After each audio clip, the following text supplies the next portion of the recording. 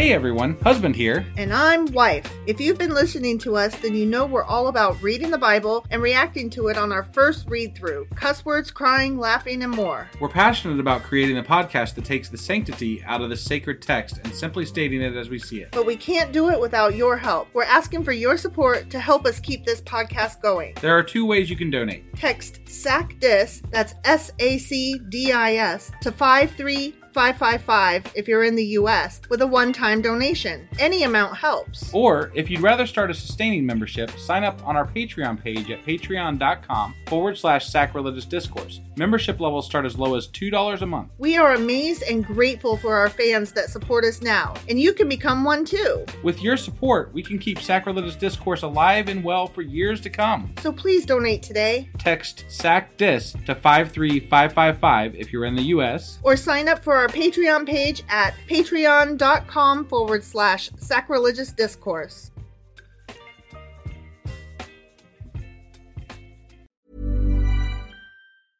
Selling a little or a lot?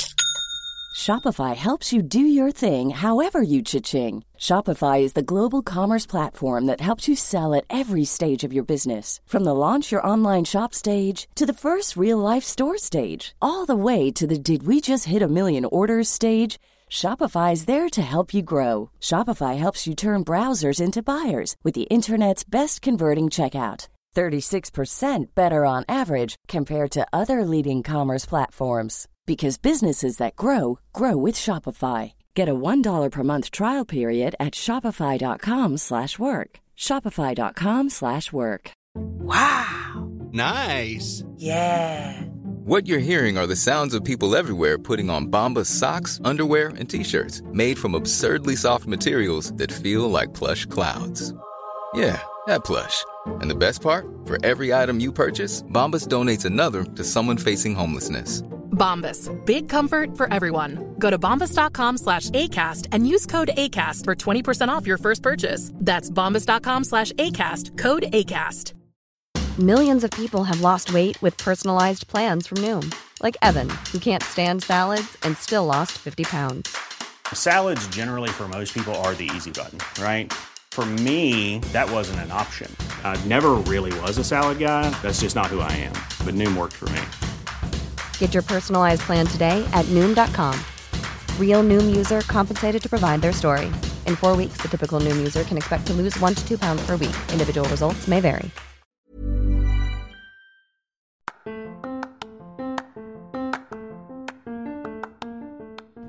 Welcome to Sacrilegious Discourse. I'm Husband. And I'm Wife. Together we're reading the Bible for the very first time. We grew up without religion and wanted to know what all the fuss was about. Well, what have we learned so far? That God is a dick, and apparently some people believe in talking donkeys? We're not trying to pass ourselves off as experts. Nope, we're just reading the Bible for the first time and giving our first take reaction. If you'd like to join us in this venture, you might consider starting at episode 1. Otherwise, jump in wherever you like. All right, let's go read the Bible. Yeah, let's get to it. Husband. Wife. Do you remember what happened on Friday and what we're doing today? Well, they were trying to rebuild the temple, and some busybodies decided that they wanted to tattle on them, and so they went and tattled on them. Yeah. And I don't know if they got the temple built or not, but they're being tattled on for sure. Yeah, and guys were like, but Cyrus said we could. Right. And then the busybodies were like, you know what? I'm not sure. Let's go see if Cyrus actually did. Yeah, you just Look that go up. get those fucking documents pulled. Let's see the notes on that. Right. Show me those receipts. So they're trying to find the documents. The receipts. The receipts. Yeah. All right. So that was Ezra chapter 5. Sure as fuck was. And today, even though we're still sick a little bit, we are doing Ezra chapter 6. That's right. Let's get into this. Okie dokie.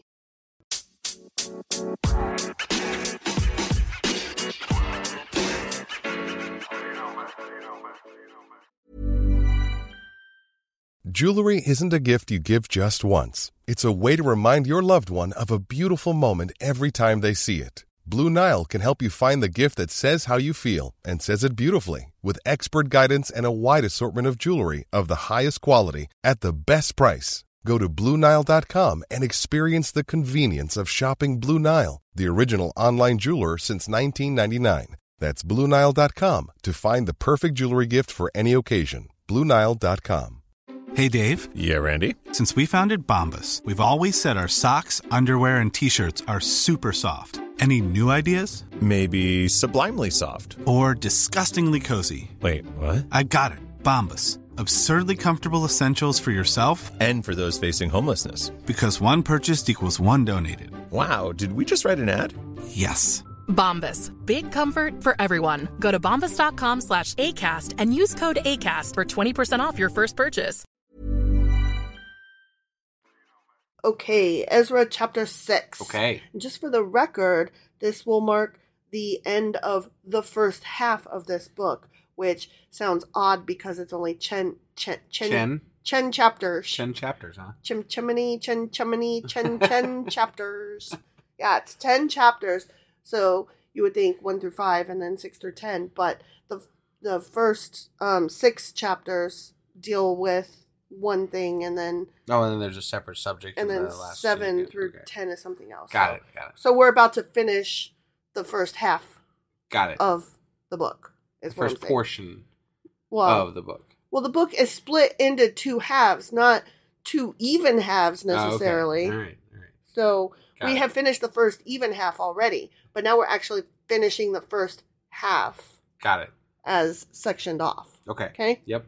So, Ezra chapter 6. King Darius then issued an order, and they searched in the archives, stored. What the fuck? I'm sick. I'm not doing good. My words can't come out right. Shut your face. Stored in the treasury at Babylon. Remember, Jesus Christ. Darius is kind of on their side. So Darius is like, we're going to find those records. I'm going to show you. Because, they're going to start rebuilding. They're going to pick up where they left off. Okay. Right. A scroll was found in the citadel of Ecbatana in the province of Media. Let's go with Medea. Medea, yeah. Like the Tyler Perry movies? Sure. Okay. And this was written on it. Memorandum! In the first year of King Cyrus, the king issued a decree concerning the temple of God in Jerusalem, let the temple be rebuilt as a place to present sacrifices, and let its foundations be laid. It is to be 60 cubits high and 60 cubits wide. Here we go. With 3 courses of large stones and 1 of timbers. They were like, we didn't need all the fucking details. We just wanted to know, did he or didn't he supposed to build it? Okay, we're good. Yeah. We're good. The costs are to be paid by the royal treasury. Also, the gold and silver articles of the house of God, which Nebuchadnezzar took from the temple in Jerusalem and brought to Babylon, are to be returned to their places in the temple of Jerusalem. We already knew all this. We know it, right? But they're reading what Cyrus wrote. Here's the document. Yep, and Darius is like, see? It's true. They are to be deposited in the house of God.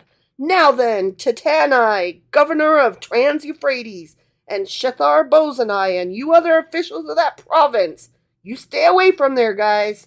Do not interfere with the work on this temple of God. Yeah. Let the governor of the Jews and the Jewish elders rebuild this fucking house of God on its site. Yeah, they got it. They got it, man. Yeah. Moreover, I hereby decree what you are to do for these elders of the Jews in the construction of this house of God. Oh. Okay. Their expenses are to be fully paid out of the royal fucking treasury. Oh, damn. From the revenues of Trans-Euphrates. What? So that the work will not fucking stop. Wow. Okay? So it's kind of bad that these Karens interrupted. They're like, now they're like, oh shit, now we got to pay these fuckers. Yeah, you should have just keep your mouth shut. And maybe they would have just built it. And now they're going to build it and get money too. Yeah. Whatever is needed, the document continues. Whatever. Young bulls. I might take advantage of that. I would. Well, let's see. We weren't the ones that went and got all Karen on you, so yeah. Young bulls, rams, male lambs for burnt offerings to the God of heaven, and wheat, salt, wine, and olive oil, as requested by the priests in Jerusalem, must be given them daily. Wow. Without fail. Wow. So that they may offer sacrifices pleasing to the God of heaven and pray for the well-being of the king and his sons. Man, they got to bankroll this God. Mm-hmm. It's crazy. Furthermore, there's more. Furthermore. Further fucking more. I decree that if anyone defies this edict, a beam is to be pulled from their fucking house and they are to be impaled on it. Jesus Christ. So, y'all sure you want to fucking ask questions? Well, I mean, Cyrus isn't in charge anymore. Technically, the king could probably be like, you know what? There's a fire over there, and just burn that. Right, but Darius wasn't the one arguing it, though. Right. So, Darius is pulling this out, and he's like, actually, guys. Right. And for this crime, their house is to be made a fucking pile of rubble. Man. So again, I ask, are you sure you want to ask questions? I mean, it sounds like you don't. Yeah. May God, who has caused his name to dwell there, overthrow any king or people who lifts a hand to change this decree or to destroy this temple in Jerusalem. Man. I, Darius, have decreed it. See? Oh, Darius decreed it. Darius is now like, boom, bitches. Right. Let it be carried out with diligence. See? Okay. Darius found the papers and added his 2 cents to it. He did. Yeah, he did. Then, because of the decree King Darius had sent, Tattenai, governor of Trans-Euphrates, and Shethar-Bozenai and their associates carried it out with diligence. So the elders of the Jews continued to build and prosper under the preaching of Haggai the prophet and Zechariah, a descendant of Iddo. They finished building the temple according to the command of the God of Israel and the decrees of Cyrus, Darius, and Artaxerxes. Artaxerxes. Got it. Kings of Persia. Remember, there was Xerxes, and this is Artaxerxes. Yeah. Right. Yeah. The temple was completed on the 3rd day of the month of Adar in the 6th year of the reign of King Darius. Okay? Yeah. Then the people of Israel, the priests, the Levites, and the rest of the exiles. Did they all gather there? They celebrated the dedication of the house of God with joy. Oh. I bet they did. I mean, they had free shit. Yeah. Like they had all the food and wine and whatever they could handle. I'd be celebrating too. Right. For the dedication of this house of God, they offered 100 bulls, 200 rams, 400 male lambs, and as a sin offering for all Israel, 12 male goats. Wow. One for each of the tribes of Israel. Huh. And they installed the priests in their divisions and the Levites in their groups for the service of God at Jerusalem, according to what is written in the book of Moses. Wow. On the 14th day of the first month, the exiles celebrated the Passover. Damn, this was a big day for them. It was. Honestly. Yeah. I mean, I can see the excitement. Right. The priests and Levites had purified themselves and were all ceremonially clean. Well, that's good. The Levites slaughtered the Passover lamb. That word slaughtered always bothers me. Yeah. Even in a quote-unquote godly sense. Right. They just kind of like chuck it out there. Yeah. They slaughtered the fuck out of the Passover lamb for all the exiles, for their relatives, the priests, and for themselves. So the Israelites who had returned from the exile ate it, together with all who had separated themselves from the unclean practices of their Gentile neighbors in order to seek the Lord, the God of Israel. For 7 days they celebrated with joy the festival of unleavened bread, because the Lord had filled them with joy by changing the attitude of the king of Assyria so that he assisted them in the work on the house of God, the God of Israel. The end. I thought it was more the decree that the previous guy. I mean, yeah, it didn't sound like the king was all that against it, really. He just was like, well, no, the king of Assyria assisted. Not the Persian king. Okay. The Persian king Darius was like, got it. Are you sure you want to ask questions? Because Right. I found the documents, motherfucker. Yeah, my bad. Yeah, Sorry. and then the king of Assyria was like, shit. Here's some fucking lambs or whatever. Sorry, my bad. Right. I don't need no beams pulled out of my house. And stuck through me. Yeah. Yeah. No impaling here. All right. Well, That was, they got the temple built. They got it built, Yeah. and they celebrated Passover and whatever. Right. Good Yeah. times. They're back in their places. Yeah, So, and my voice is going out, so I noticed. we finished this just in time. So that was Ezra chapter 6. Sure as fuck and was. assuming wife still has a voice, we'll be back tomorrow with... Ezra chapter 7. We'll see you guys then. Bye.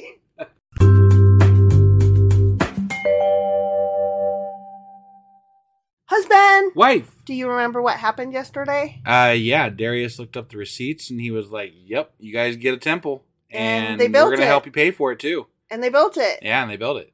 And then the people were so fucking happy. Yeah, they partied. With free shit. They got free shit to party. I know, but then they were like, the Lord changed the attitude of King of Assyria. And I'm like, no, the receipts and Darius Right. changed the King of Assyria's that wasn't attitude. the Lord. Right. That was not the Lord. Right.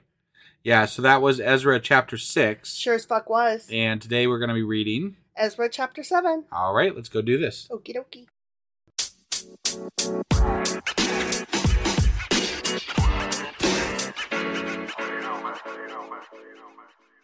Okay, Ezra chapter 7. Okay. After these things. These things. The partying one. Yes. The yes, building those and the ones. partying. Those things. Yeah. Got it.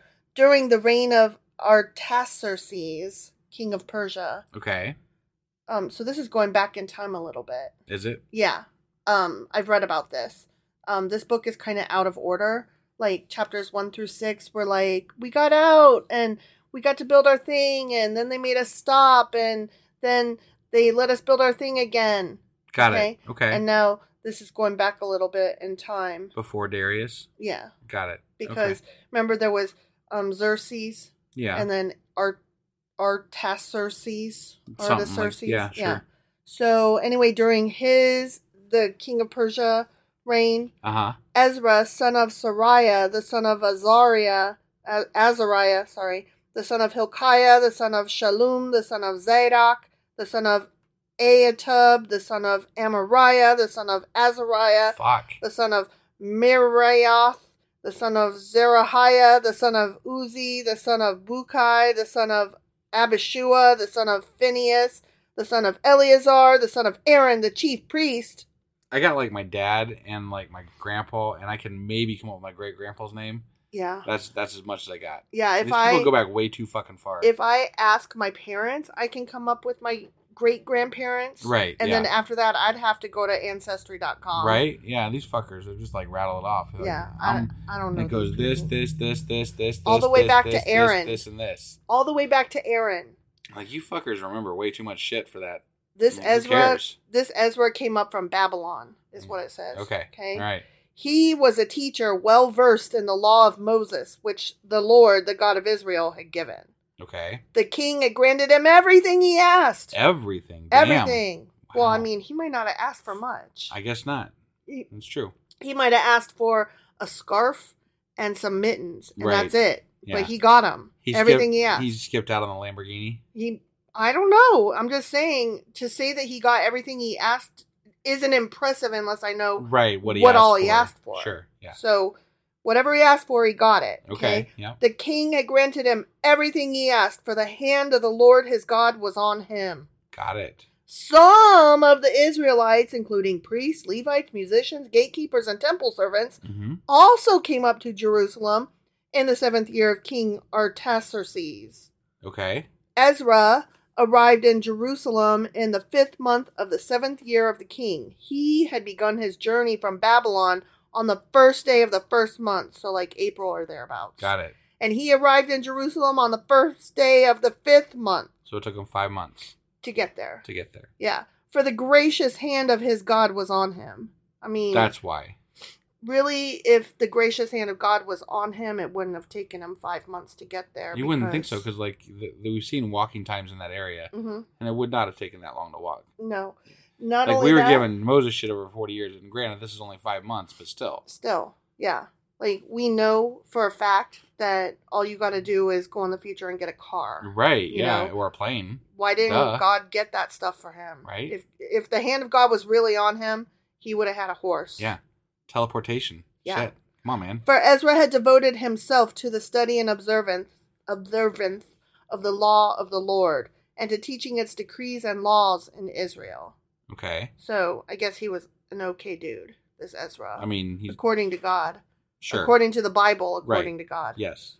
This is a copy of the letter King Artaxerxes had given to Ezra the priest, a teacher of the law, a man learned in matters concerning the commands and decrees of the Lord for Israel. Man, Okay, I see why they think it was written by him, because he's like, I am really good at this shit. I'm the goodest of the good, and Right. I know how to good. Yeah. Artaxerxes, king of kings, to Ezra the priest, teacher of the law of the God of heaven. Greetings! Man, why don't we do titles like that anymore? I know, right? We really should come up with titles for people that we talk to, because it's just so much cooler. Husband, spouse of wife, father of child, worker of corporate America, speaker of podcast. Yeah. What's up? I mean... I like that they say greetings, though. Do you know what Charlotte the spider said to Wilbur in Charlotte's Web? I mean, no. What? She said greetings and salutations. That's right. That's right. And that is one of my favorite things to say ever. Yeah. And I was always excited that I knew the word salutations. And now as an adult, I realized, whatever, that's no big word. Right, right. Greetings and salutations. That's not a mouthful fifth But grade. it's okay. It's okay to think that when you're younger. When I was in fifth grade, I was very impressed that I knew greetings and salutations. Right, yeah, that's something to be proud of. Yeah, for sure. Yeah. Now I decree that any of the Israelites in my kingdom, including priests and Levites, who volunteer to go to Jerusalem with you, may go. You are sent by the king and his 7 advisors to inquire about Judah and Jerusalem with regard to the law of your God, which is in your hand. Moreover, you are to take with you the silver and gold. Silver and gold. What exactly is he inquiring about if God is in his hand? Wouldn't he already know? I don't know. Okay. I don't know. I'm just I curious. want to read the rest of the letter and find out. Okay. Take with you the silver and gold that the king and his advisors have freely given to the God of Israel, whose dwelling is in Jerusalem, together with all the silver and gold you may obtain from the province of Babylon, as well as the free will offerings of the people and priests for the temple of their God in Jerusalem. But they hadn't rebuilt the temple at this point. No. He's saying, take this silver and gold and go find out if the land is free and what's going on over there. Got it. And, what it's going to take to get this shit rebuilt. Okay. Here you go. Fly and be free, my friend. Okay. That's what's happening. Got it. With this money, be sure to buy bulls, rams, and male lambs, together with their grain offerings and drink offerings, and sacrifice them on the altar of the temple of your God in Jerusalem. You and your fellow Israelites may then do whatever seems best with the rest of the silver and gold in accordance with the will of your God. Okay. Yeah. Deliver to the God of Jerusalem all the articles entrusted to you for worship in the temple of your God. So he's like, here's all your stuff in addition to the silver and gold. Right. Okay. I like that they're delivering it to God. Yeah. That's funny. Yeah. They're taking it to God, not a spot in the desert. Hey, not a piece I got of a land. package for God here. Anybody heard of God? God? Where the fuck's God at? Does he live in this? I gotta get done here. I gotta get home here. Where the fuck is God? It took me 5 months to get here. I'm not trying to take 5 months to get back. And anything else needed for the temple of your God that you are responsible to supply, you may provide from the royal treasury. I'm giving you carte blanche. Yeah. Is that how you say that? Carte blanche? Sure. Sounds good. Free reign? Yeah. Whatevs. Now I, King Artaxerxes, decree that all the treasurers of Trans-Euphrates, the insurance company, are to provide with diligence whatever Ezra the priest, the teacher of the law of the God of heaven, may ask of you.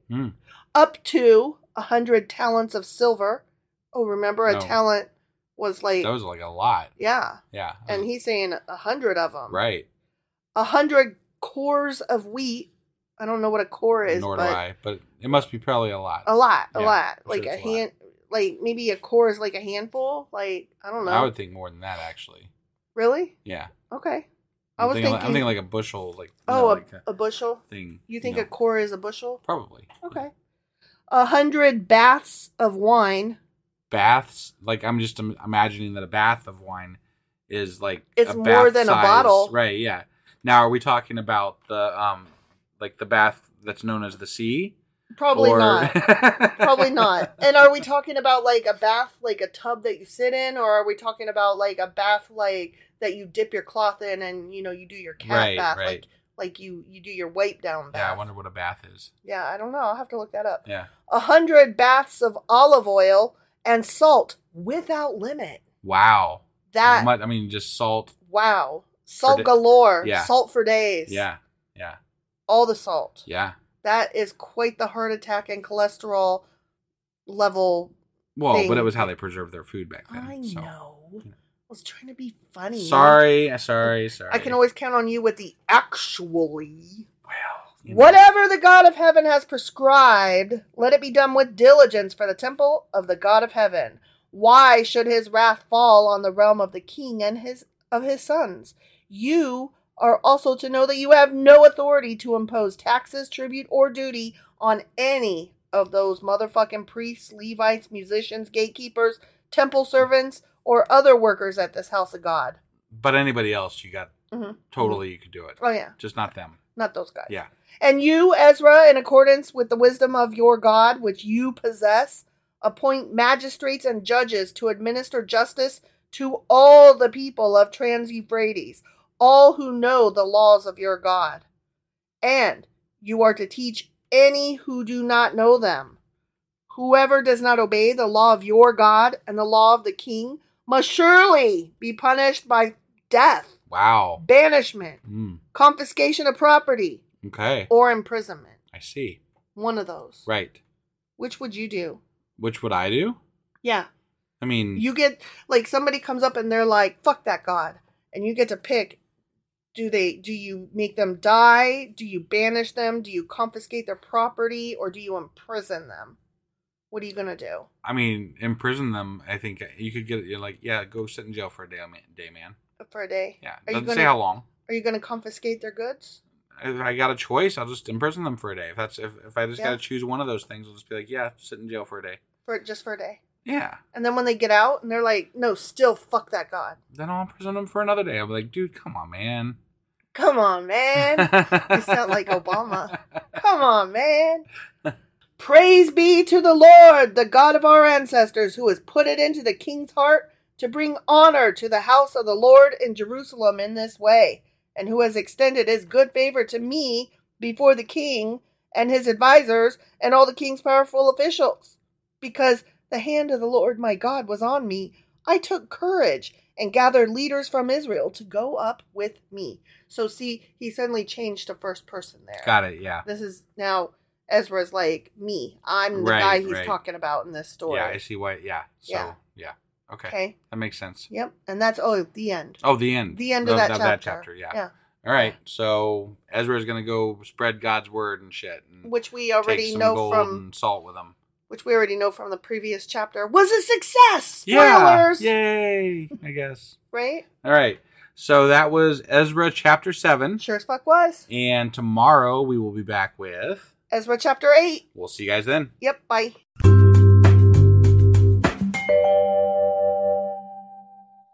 Husband. Wife. Do you remember what just happened 5 minutes ago yesterday?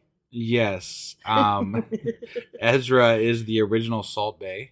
Yes. Yeah. Oh my God. Oh, I missed an opportunity. Oh my God. I wish I would have said that. Oh, I hate myself for missing that. Sorry, I got it covered. Oh, I got it. Yeah. Yes. Right? Yeah. Yes. Damn it. That was so good. And the fact that, I had to explain to you who Salt Bae was makes me even more mad that you're the one that came up with that. Yeah. Okay, yeah. So, Ezra, Salt Bae, go. That was all I got. Well, you go ahead and take it from there. And then that Xerxes guy, King of Persia, wrote a letter and was like, "You demand, go," and gave him silver and gold. Right. And they went and built all their shit. Yeah. And then Ezra's like, "I'm a first person this shit now." Right. Yeah. So that was basically it. So that was Ezra chapter 7. Sure as fuck was. Salt Bae. Oh and today we're going to be getting into Ezra chapter 8. All right. I'm sorry, I missed that because I was just so fucking annoyed with myself. All right. Let's go do this. Okay.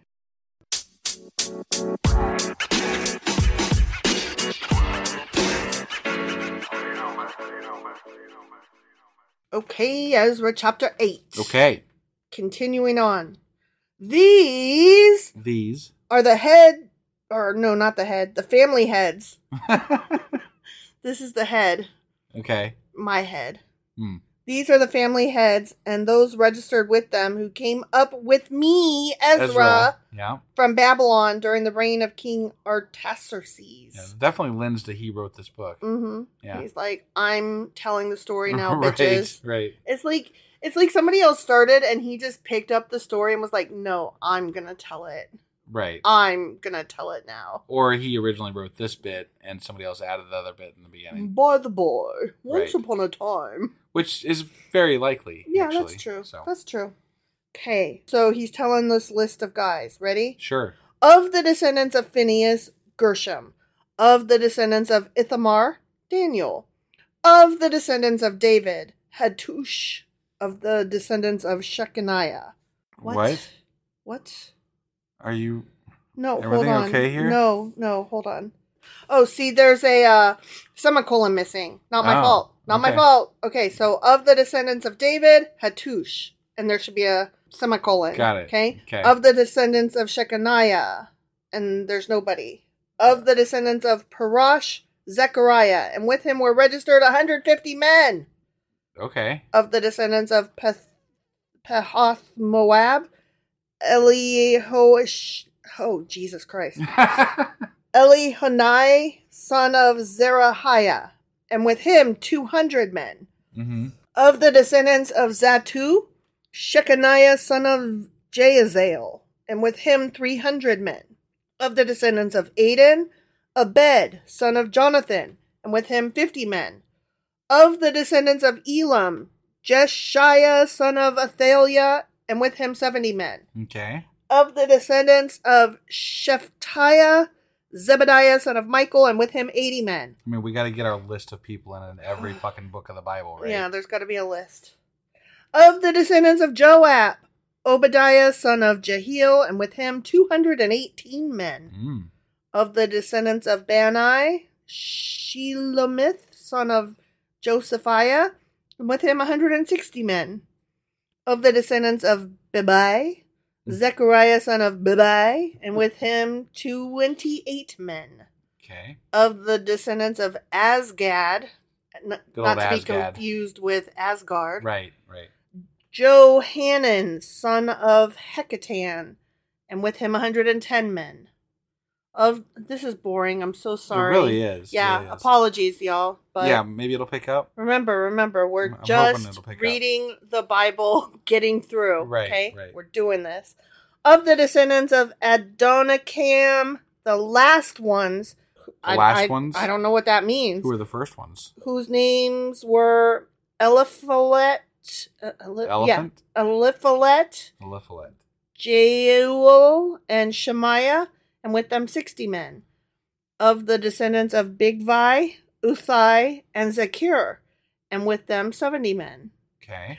I, Ezra, Yeah. assembled them at the canal that flows towards Ahava. I mean, the canal's as good a place as any. You know the canal, Yeah. at the one that Right. flows toward Ahava. Yeah. And we camped there 3 days. When I checked among the people and the priests, I found no Levites there. What? Oh, shit. No Levites? What the hell? The fuck? You better start over. Yeah, go get some Levites, man. So I summoned Eleazar, Ariel, Shemaiah, Elnathan, Jerib, Elnathan again, Nathan, Zechariah, and Meshulam, who were leaders, and Joarib and Elnathan, who were men of learning.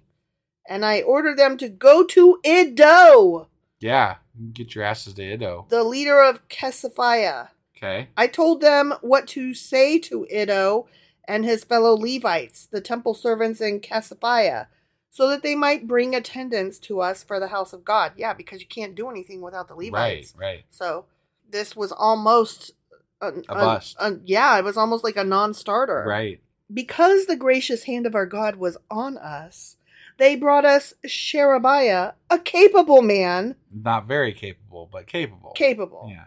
From the descendants of Mali, son of Levi, the son of Israel, and Sherebiah's sons and brothers, 18 in all. Okay. And Hashabiah, together with... Good old Hashabiah. I know, right? With Jeshiah from the descendants of Merari, and his brothers and nephews, 20 in all. Okay. They also brought 220 of the temple servants, a body that David and the officials had established to assist the Levites. All were registered by name. Registered. They got those. They got their little documents that they're officially registered. They have their cards. They got their ID cards. Yeah. There, by the Ahava Canal, I proclaimed a fast. I proclaim that we will now fast. Go. Mostly because we're out of food. Right. So that we might humble ourselves before our God and ask him for a safe journey for us and our children with all our possessions. Oh, I was ashamed to ask the king for soldiers and horsemen to protect us from enemies on the road, because we had told the king the gracious hand of God is on everyone who looks to him. I mean, I was going to say, God should protect you. But his great anger is against all who forsake him. End quote. Which right. wouldn't be you guys, according to you guys. Yeah, so he's like, so you're good. Wanted to ask for some guards, but I thought that probably wouldn't look good. And so I did not. Okay. So we fasted and petitioned our God about this, and he answered our prayer. Oh, okay. Then...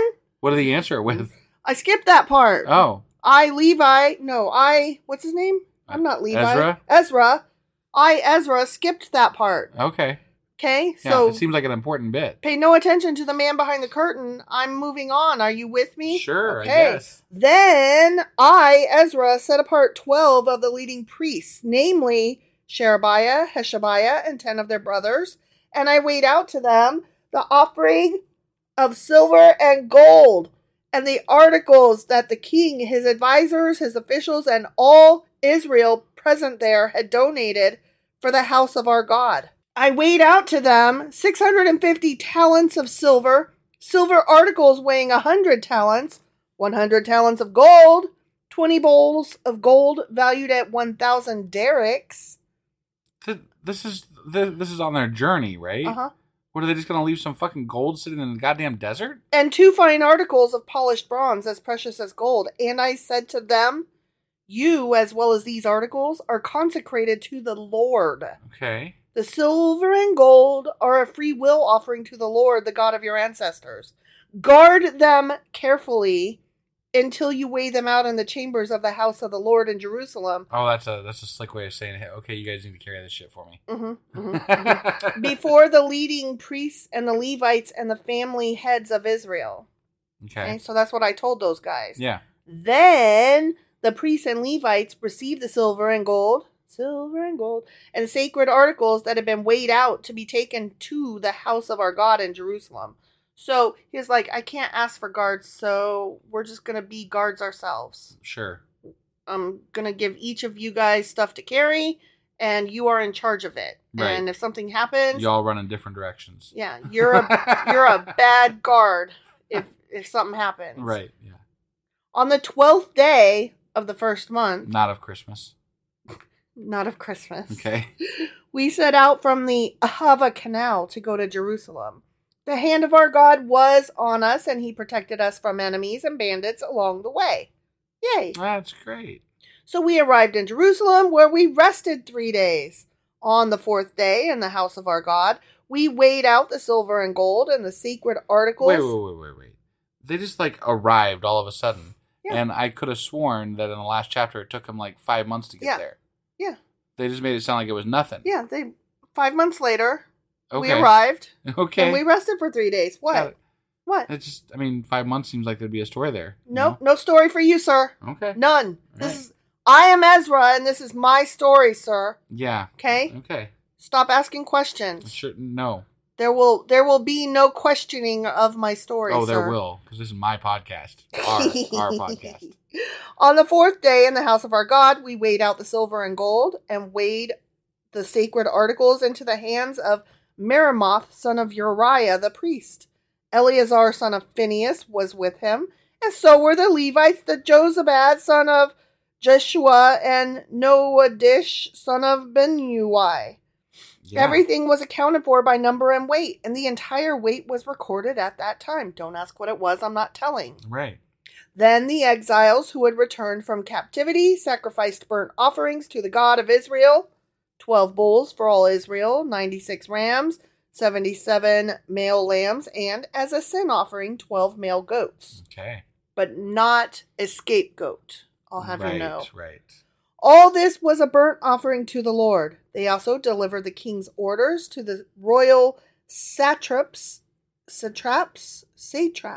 Yeah, I don't know. and to the governors of Trans-Euphrates. Who Who this then is a much more like official thing that's going on. Yeah. You know, like there's Yeah. like all these little kingdoms and things happening. It's completely different from the older books. Yeah. So. Yeah.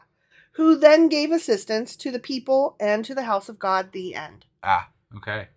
All right. So they made their 5-month journey in like a sentence. Mm-hmm. And then they brought there. the gold and they got there. They arrived. Yep. They did that thing.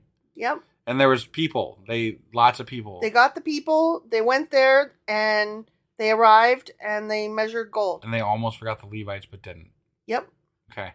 So that was pretty much that. That was Ezra chapter 8. Sure as fuck was. And tomorrow we're going to be back with Ezra chapter 9. All right. We'll see you guys then. Yep. Bye.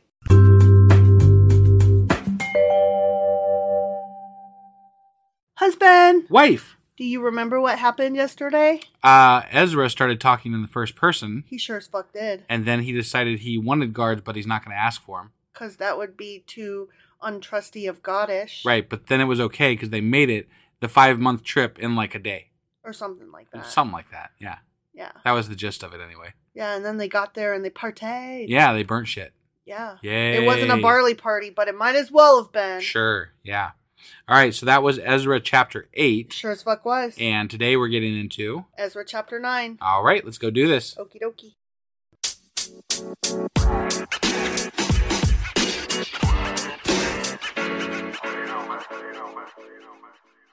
Okay, Ezra chapter 9. Okay. After these things have been done. Yep, those things. Whatever the ones where they burnt shit and stuff Yeah. and partied or whatever. Yeah, those things. Yeah. The leaders came to me, Ezra, and said, it still now we're back sounds- in third person? No, they came to me. Ezra. Oh, me. I thought you said meat. I'm sorry. Me. They came to me, yeah. Ezra. No, I got it now. You thought I said meat. Yeah, I misunderstood. They came to meet Ezra? Yeah, that's what I thought you said. Oh, okay, no. No, they came to me, and then I added who me is. Got it. Is Ezra. Okay. And they said, the people of Israel, including the priests and the Levites, have not kept themselves separate from the neighboring peoples with their detestable practices. Like, those are the Canaanites, Hittites, Perizzites, Jebusites, Ammonites, Moabites. They just moved back into Egyptians town. And Amorites. They just moved back into town. Yeah. Like, those guys were holding down the fort while they were gone. Mm-hmm. And I'm sorry, but you move back in, I'll be like, yeah, but I was living here, so fuck off. Right. You can have that lot. This is mine. Mm-hmm. Mm-hmm. So, anyway, those guys, they've taken some of their daughters as wives for themselves and their sons. Damn. And they have mingled the holy race with the peoples around them. Not mingling. Not Jesus mingling. Christ, not mingling. I mean, everybody knows that you're supposed to keep them segregated. You can't, right? Everybody gets their own water fountain and bathroom and swimming pool. Didn't you know? God forbid they mingle. No mingling. Oh, this is gross. Yeah. And the leaders and officials have led the way in this unfaithfulness. Oh. Like, there's 3 people living here and they Right. mingled. Yeah. Like, I mean, wouldn't you think it maybe it's better than marrying your cousin? Well, they probably married their cousin who was also an Or Egyptian. I'm sorry, mingling with your cousin. Mingling. Yeah, mingling. That is the key, the code word now. Mingling. Yeah. They had They lots mingled. of sex and babies. They mingled. Yeah.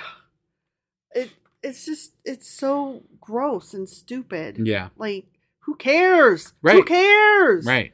When I heard this, I tore my tunic and cloak, Oh. pulled hair from my head and Jeez. beard, Yeah. and sat down appalled. It's I mean, mingling is appalling. He cried. I mean, I'd cry, I They guess. swam in the same pool. He cried. Yeah.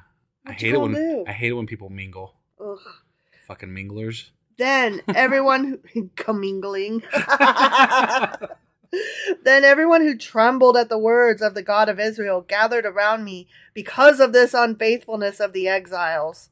And I sat there appalled until the evening sacrifice. He was appalled until the evening sacrifice. But then there was food, so he he's cried good. all day. But yeah, but then... He cried all day. Over mingling. Motherfuckers. I can't. I can't. I've lived in so many different places that the idea of segregation and keeping to yourself is just... There's so few of them, weird though. To me. There's so few of them. And they're worried about them mingling with other people. And I'm like, yeah, it's either that or you marry your family. And which I guess you guys think is okay, but... I mean, those two girls did hop on Pop. Right.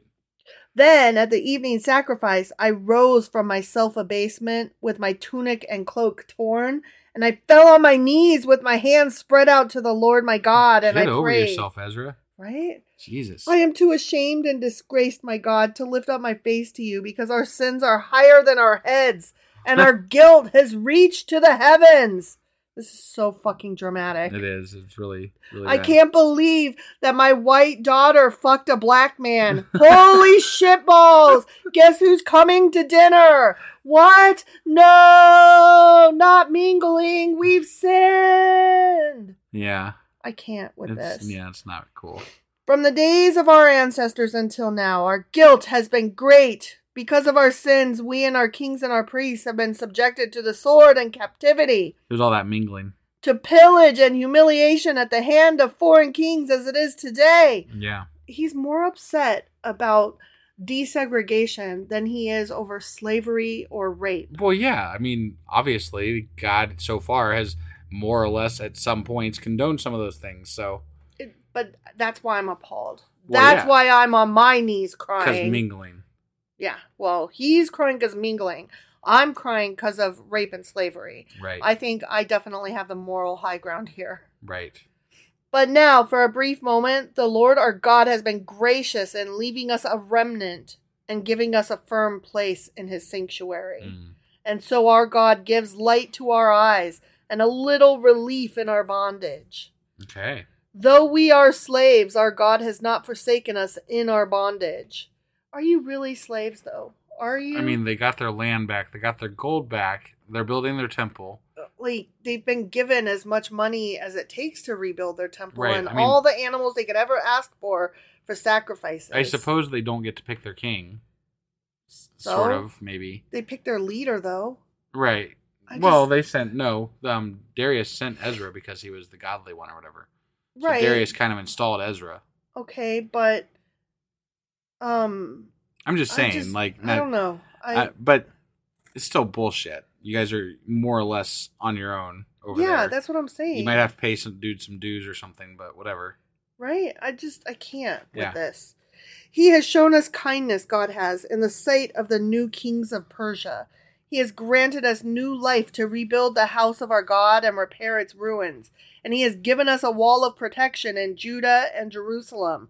But now, our God, what can we say after this? For we have forsaken the commands you gave through your servants, the prophets, when you said, No mingling. The land you are entering to possess is a land polluted by the corruption of its peoples. Oh, polluted. Jeez. Yeah. That's... There's already people living there, and they are trash. I'm here to Right? tell you. Yeah. I'm God, and I declare those people trash. Yeah. They're unworthy trash. Man. Get them. By the detestable practices they have filled it with, their impurity from one end to the other. I mean, okay, definitely child sacrifice is gross, and Sure. definitely lots of incestuous practices and rape and all that. That is definitely all gross. Right. But like, kill them and take their land? Well, they haven't got to the kill them bit yet. They just don't want them to mingle. No. When God sent them there, God said, wipe them all out. No. Originally, when God sent those people to Canaan, he said, Yeah, wipe them all out. Originally. Yes, that's what they're referring to right now. Right. Okay. Yeah. Right. But I don't think they have the ability to wipe them all out. Oh, at this point, no. so- But that's not what this is about. Right. He's saying, oh my gosh, God, you sent us here to kill all these people that were trash and we didn't do it. And now we're mingling with them generations later. Got it. Therefore, do not give your daughters in marriage to their sons or take their daughters for your sons. Do not seek a treaty of friendship with them at any time. Oh, that'd be horrible. Yeah, I hate Not to a be, treaty of friendship. Jeez. Yeah, I hate to be friends with people Right. that are different from me. Ugh. That you may be strong and eat the good things of the land and leave it to your children as an everlasting inheritance. Yeah, Okay. fuck the trash people. What has happened to us is a result of our evil deeds and our great guilt, and yet, our God, you have punished us less than our sins deserved, and have given us a remnant like this. Shall we then break your commands again and intermarry with the peoples who commit such detestable practices? I say go for it. Go for it. Mingle the fuck away. Right. Would you not be angry enough with us to destroy us, leaving us no remnant or survivor? Okay, I'm over the word remnant. Right? now. Yeah, he's like pulled this one out of his ass. Well, All right, Ezra. what's really funny is in some of my previous readings, like research, Yeah. that word comes up again and again. Got it. And particularly when we get to the New Testament, it's going to be like a word. Got it. And so now we're seeing the beginning of this word. Well, and sometimes too, like, I mean, I don't know this to be the case, but there's a lot of like studies about word usage, and it's weird that it just like all of a sudden is like popping in. It could be that this is a misplaced section too. Could be that it's a scribe that wrote it later after Ezra, and like maybe Ezra didn't end this chapter really well. I don't know. And I'm just saying, there's a lot of possibilities that, based on what I know of the history of writing the Bible, there's a lot of room for interpretation as to who wrote it, when it was written, and how many people contributed to other it. Parts. Right. Yeah. Well, I just know I had been waiting for the word remnant to make its appearance, and here we are.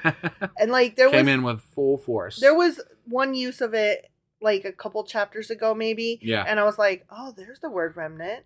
And I meant to say something at the time and I didn't. But now we are in full remnant mode. Apparently, yeah. Yeah. Lord, the God of Israel, you are righteous. We are left this day as a remnant. Here we are before you in our guilt, though because of it, not one of us can stand in your presence. The end. Technically, none of them can stand in his presence because he's not allowed to show himself to them according to him. Right. Or somebody. Right. At some point.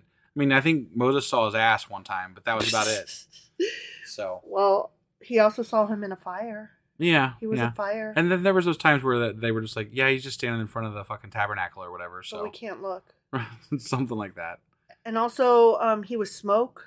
And he was a column. Right. He was a column or something. Also, he's a dream. He's a dream. He's an avenging angel. Sometimes he's just like a wandering spirit. Yeah. Sometimes he's a warrior angel. Sometimes he wrestles people in the desert. That was the warrior angel one. Okay. Yeah. Right. Yeah. God's got a lot of He's the many-faced ass. Right, yeah.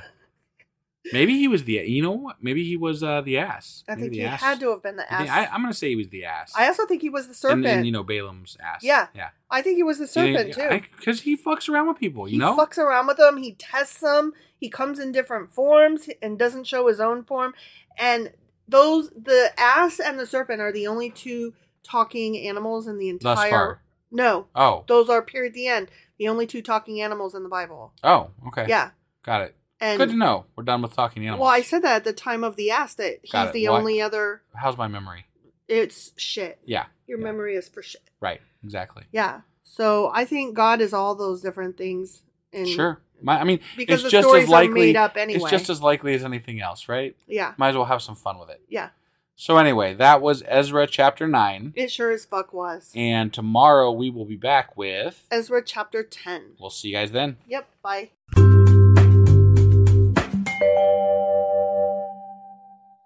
Husband. Wife. Do you remember what happened yesterday? There was some commingling, and then Ezra was like, no, stop with commingling. Yeah. There shall be no commingling. He did this whole prayer of confession. I suck so much because I allowed our people to intermingle. Yeah. And mingling is bad, and we gotta keep them segregated. Bow, bow, bow. Yeah. Yeah, that. Yeah. Okay, well, that was Ezra chapter 9. Sure as fuck was. And today we're going to be getting into Ezra chapter 10, the final book of the chapter. The final chapter of the book. Is what I meant to say. Yeah. Yes, that. All right, let's get into this. Okie dokie.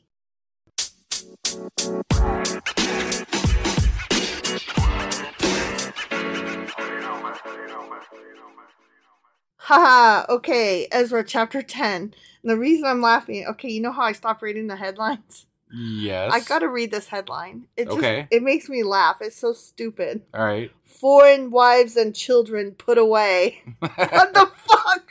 What's that commingling shit, you know? You stored them in the closet, you put them away, huh? Yeah, you can't have any commingling. You gotta put them foreign wives and children away. Did you put them in your cellar, in your attic? Stow them. In the potato cellar? Yeah. Is that what they call it? I mean, I guess so. Or, wait, no, the wine cellar. And right. The potato, right. What is it? Where's that place where you put your potatoes?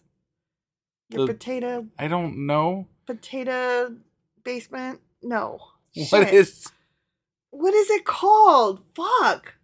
It's the place where, you put your vegetables and stuff. Is it? Have you never heard of what I'm talking about? I'm sure if you said it, I might know. But, like, you're just like, okay, hey, you know that thing where the vegetables, the thing that we don't ever have or know about. Right. I know. Or talk about. But you know that thing where what is it? Well, you're looking at me like I'm an idiot. No, I'm not looking at you like you're an idiot. I'm like, yes, you why are. Why are you still trying to figure it out? Because you just obviously you don't know what it is. I don't know what it's called. I can't remember, but I'm trying to think of it because it's a word and that's how I roll. And why are you acting like this is new to you? What do you mean acting like it's like I always can't remember words. Right, I know. So just ask our listeners and let's move on. Oh. Like so they can just be like, hey, yeah, that was a duh. This is what it was. Oh. Okay, well tell me what it is, guys. Where do you store your potatoes? Right. Yeah, where do you store your potatoes? I mean, mine go on the counter. It's just not a normal question that you would ask on a Christian, not Christian, but Bible reading podcast, We never ask normal questions. Potato storage. What?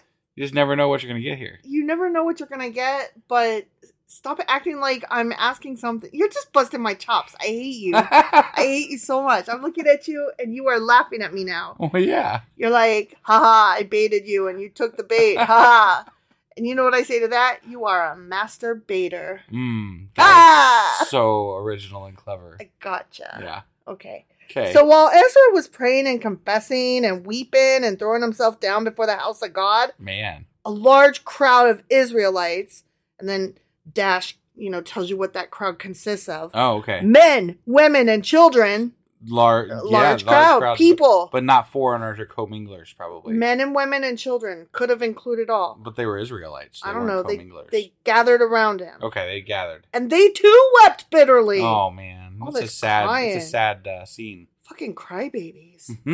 Then Shechaniah, son of Jehiel, one of the descendants of Elam, said to Ezra, "We've been unfaithful to our God by marrying foreign women from the peoples around us. But in spite of this, there's still hope for Israel. Now let us make a covenant before our God to send away all these women and their children. Christ. In accordance with the counsel of my Lord and of those who fear the commands of our God." This is exciting. Very excited about this plan. You're sending these poor women and children away. Yeah. To where? Yeah, wherever. Who cares? You're in the middle of the goddamn Bronze Age. Remember that time I fucked that girl? Or whatever the fuck you are. Remember that time I fucked that girl? Iron Age, that was from Iron Age. It was from another irony. It was. Remember though, I fucked that one girl, right? And then we had kids and stuff. I'm real sorry about it now, so I'm gonna send them away. Yeah, and all will be forgiven and good. Yeah, they're gonna die out in the desert. I don't care about that. But whatever. No more commingling. So but we're all I'll set. be forgiven for my sin. Yeah, that's all that matters. You always gotta get right with me. I don't give a fuck about that. I don't give a fuck about that. This is disgusting and I hate it. In case really anybody doubted. Yeah, just in case. Just in case this is first time listeners, we like irony. There you go. Sarcasm. And these guys are assholes. And this guy that's like, let's get rid of all the women that we married and fucked and had children with. Let's get rid of them. Yeah, then we'll be good. And just to be clear, any god that stood by this is also a dick. A piece of shit. I feel like I haven't called him a dick recently enough, so. Yeah. definitely a dick. If you think that your God is okay with this, not only are you a dick, but your God is one too. Right, yeah. Yeah. Let it be done according to the law. Rise up. This matter is in your hands. We will support you, so take courage and do it. Are you like me? Every time you hear the word rise up, you think of... Rise up. Yeah. What is that from? Alexander Hamilton. Oh, yeah. Rise up. Yeah. I was like, why am I singing it? Where's it from? Yes. Alexander Hamilton. Like, all I gotta hear is those two words, and I'm like, ooh, I want to listen to some Alexander Hamilton. Okay, I have to tell you, like, I guess it apparently hasn't aged well, and now, like, people don't love it again. What? I know. We're going to have a conversation about all of these things that, like... I can't keep track of all these fads of who hates what and when. I know. 5 minutes after it's good. Like, are you kidding me? 5 minutes after it was good, I still hadn't seen it yet because I'm slow. And then we finally did see it, and then they were like, oh, we're over that, and it didn't age well. And I'm like, what? I'm sorry, but it was good. Right. It was so good. Okay. I love Hamilton. Yeah. So, there. Right. Okay. Anyways. Mm-hmm. So Ezra rose up. He rose up. And rose up. And he put the leading priests and Levites and all Israel under oath to do what had been suggested. And they took that fucking oath. Okay? Okay. Then Ezra withdrew from before the house of God and went to the room of Jehohanan. Jehohanan? Jehohanan. I like Jehohanan better. Fuck you. Son of Eliashib. While he was there, he ate no food and drank no water because he continued to mourn over the unfaithfulness of the exiles. Oh, not that. Jesus. I hate it when they get married and have babies. Awful. A proclamation was then issued throughout Judah and Jerusalem for all the exiles to assemble in Jerusalem.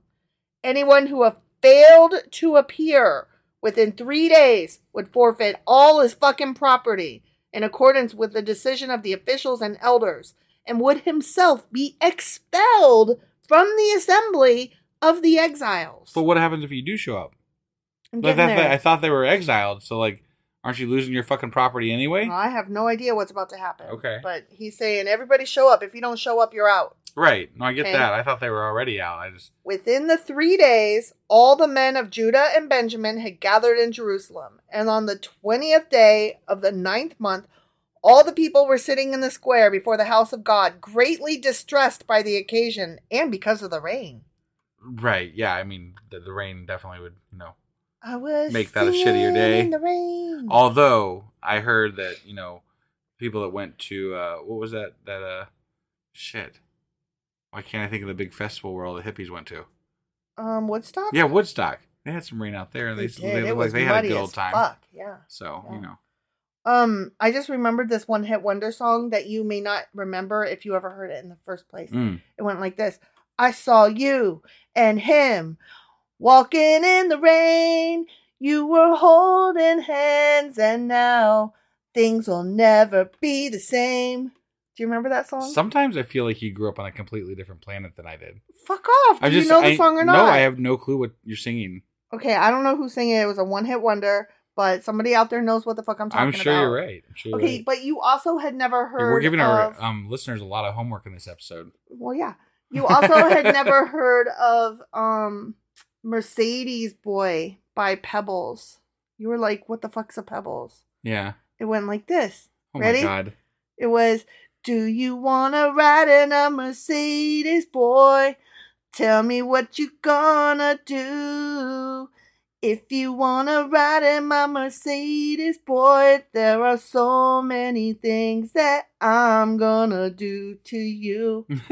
Yeah. She's gonna fuck that boy in her Mercedes is what? Okay. Okay. Yeah. I got it. Somebody else has heard that song and they know what I'm talking about. I'm sure you're right. Okay.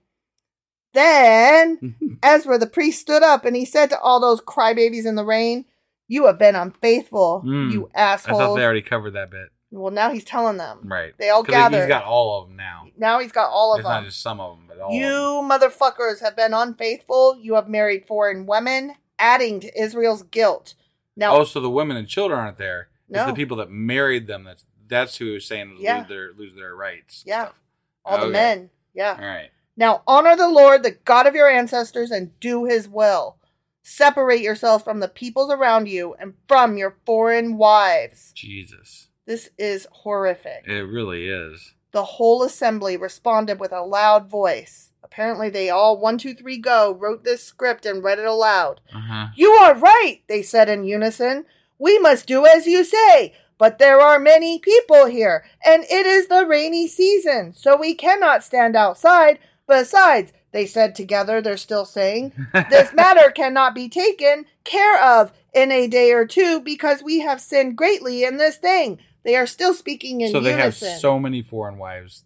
Can't possibly we can't take sort it care all of this in in one day. Right. But they had time to come up with this thing that they are saying in unison. Right, yeah. Let our officials, they continued, act for the whole assembly. Then let everyone in our towns who has married a foreign woman come at a set time, along with the elders and judges of each town.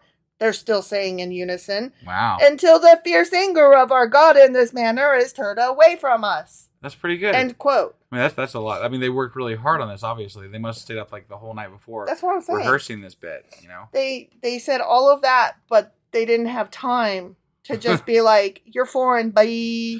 Right. I want a divorce Not now. that that's a good idea. No! Fuck no! Only Jonathan, son of Asahel, and Josiah, son of Tikva, supported by Meshullam and Jebuthai, the Levite, opposed this. So the exiles did as was proposed. Ezra the priest selected men who were family heads, one from each family division. And were you considered a family head? Oh, family heads of the tribes. Not, okay, all right. And all of them designated by name. On the first day of the 10th month, they sat down to investigate the cases. And by the first day of the first month, they finished dealing with all the men who had married foreign women. How dare you? Sounds like it didn't take them that long. No. But how dare you marry somebody foreign? Right. How dare you? This is disgusting and I hate it. This is xenophobia and racism and grotesquerie, and this is not the correct way to live with people. Right. I hate it. Yeah. Among the descendants of the priests, the following had married foreign women. Oh, now we're going to call them out. Oh, okay. From the descendants of Joshua, son of Jozadak, and his brothers, Messiah, Eleazar, Jarib, and Gedaliah. And then parentheses voice. They all gave their hands in pledge to put away their wives, and for their guilt they each presented a ram from the flock as a guilt offering. And I want to know what put away means. Like, what is the context here? It sounds like they probably killed them. I mean, I want to know. Yeah. Like, I think that should be something we look at. Yeah. I don't think that they just put them in a closet, and I don't think that they just put them out in the rain. Like, what does that mean? I bet they killed their fucking wives. These gross men. I hate them so much. From the descendants of Emir, Hanani and Zebediah. From the descendants of Harim, Messiah, Elijah, Shemaiah, Jehiel, and Uzziah. Oh, here we go. From the descendants of Pashur, Elihonai, Messiah, Ishmael, Nathanael, Jozabad, and Elisah. Among the Levites, Jozabad, Shammai, Kalai, that is Kalida, Pethahiah, Judah, and Eleazar. I mean, thank God we got all this stuff on public record from thousands of years ago. I know. It's really good to know who was a piece of shit that killed his foreign wife. It's very important shit. From the musicians. Okay. Sorry, my brain froze for a minute because all I could think was, I know, I froze. Eliashib. Oh, that's it. Eliashib. Oh. He's the only musician. Oh, the musicians were pretty good, I guess. Whatever. From the gatekeepers, Shalom, Telem, and Uri. And among the other Israelites, from the descendants of Parash, come Ramiah, Isaiah, Milchijah, Majamin, Eleazar, Milchijah, and Benaiah. From the descendants of Elam, Mattaniah, Zechariah, Jehiel, Abdi, Jeremoth, and Elijah. From the descendants of Zatu, Elioanai, Eliashib, Medaniah, Jeremoth, Zabad, and Aziza. I'm having a hard time with this. This is not fair. This is an easy bit for me because I just get to sit here and like laugh at me. Yeah, basically, or take a drink from my drink, because I'm just, like waiting for you to finish pronouncing names. So I know, mispronouncing. Well, whatever, Yeah. From the descendants of Bebe. Jehohanan. Wait, Jehohanan. Yeah. Hananiah, Zabiah, and Athli. Not Affleck. Or Affleck. Yeah, right. From the descendants of Benai. Oh, speaking of Affleck, have you heard? Apparently Ben Affleck was working the drive-thru of Dunkin' Donuts or something. Oh, no, I did not hear that, but I have a story to tell you after you get done. So tell me about Ben Affleck. Oh, that was the whole story. Okay. Oh, and apparently Jennifer Lopez was there because she's Jenny from the block, except she wasn't. She was just hanging out, and it was either like some kind of prep for a movie or something. I don't know, but everybody was like, "Why are you working at Dunkin' Donuts?" Got it. So that's it. Okay, tell me your story. So on my break today, I had to go over to the gas station, so I walked over to the gas station. Mm-hmm. And there's a Dunkin' Donuts inside the in the same building, right? Yeah. So I went and got this gas station stuff, and then I went over to the Dunkin' side. Okay. And there's nobody at the counter.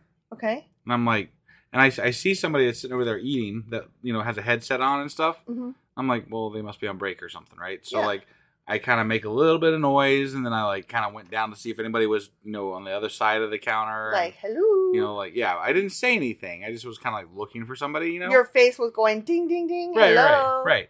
So then I didn't see anybody, so I went back to the counter to look at the menu for another minute, and I kept looking over at the girl that was eating in the booth with her headset on, and nothing was happening. Okay. And so I was debating whether or not to interrupt this girl who looked like she might be on her break to just ask, what the fuck's going on. Does anybody work here? When all of a sudden, she's sitting over there eating her lunch, and she says, "Motherfucker!" And then she says, "Welcome to Dunkin' Donuts. How can I help you?" Are you kidding me? I turned right around and fucking left. I was like, fuck this shit. I ain't getting my fucking crap shit spit in. Oh my God. I was like, God damn. And she knew you were there. I think she had to have known I was there because I was making noise. She was ignoring, hardcore ignoring me. She was like, I'm going to not pay attention to you, and you will go away. I'm going to make you either say something or you're just not going to get served, basically. Damn. Yeah. And she said, "Motherfucker," to the person that pulled up on the drive-thru. Oh my God. Yeah, and I was like, "Yeah, I'm not gonna have this lady wait on me. I'm good. I'm out." Wow, I totally would have been like, "Oh, I need your 1-800 number, man." I mean, that's I was crazy. just so taken aback. I was almost laughing on the way out. I'm like, "Oh my God, I didn't eat lunch today," because I was like, "Well, there goes my lunch." Well, okay. Before anybody feels too sorry for I was supposed husband. to pack my lunch. And what were you supposed to pack? Lasagna.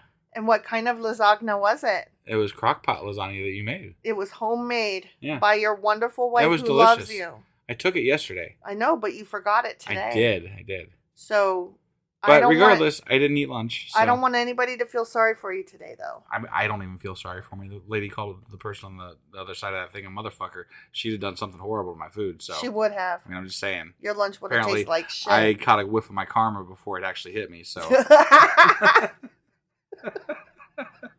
Oh, okay. Back to these list of horrible names. Yeah. Ready? That was a great break. Right. Thank you. From the descendants of Bani, Meshulam, Malak, Adiah, Jeshub, Sheol, and Jeremoth. From the descendants of Pahathab, Moab, Adnah, Kalal, Benaiah, Messiah, Madaniah, Bezalel, Binui, and Manasseh. Sometimes I feel like there's just a list of 40 to 50 names next to them, and they're like, which one should I use here? And they just I haven't used this one in a while. I'm going to use that one. I also feel like they're joshing with me. They're like, who's going to read all this? Right? Yeah. From the descendants of Harim, Eleazar, Eshisha, Malchijah, Shemaiah, Shemin, Benjamin. I know that one. Yeah, there you go. Malik, and Shemariah. From the descendants of Hashum, Mattaniah, Mattatha, Zabad, Eliphalet, Eliphalet. We struggled with that one yesterday. Jeremiah, Manasseh, and Shammai. From the descendants of Bani, Madni, Amram, Ewell, Benaiah, Bediah, Kalui, Benaiah, Merimoth, Eliashib, Mattaniah, and Jeshu. And from the descendants of Benui, Shammai,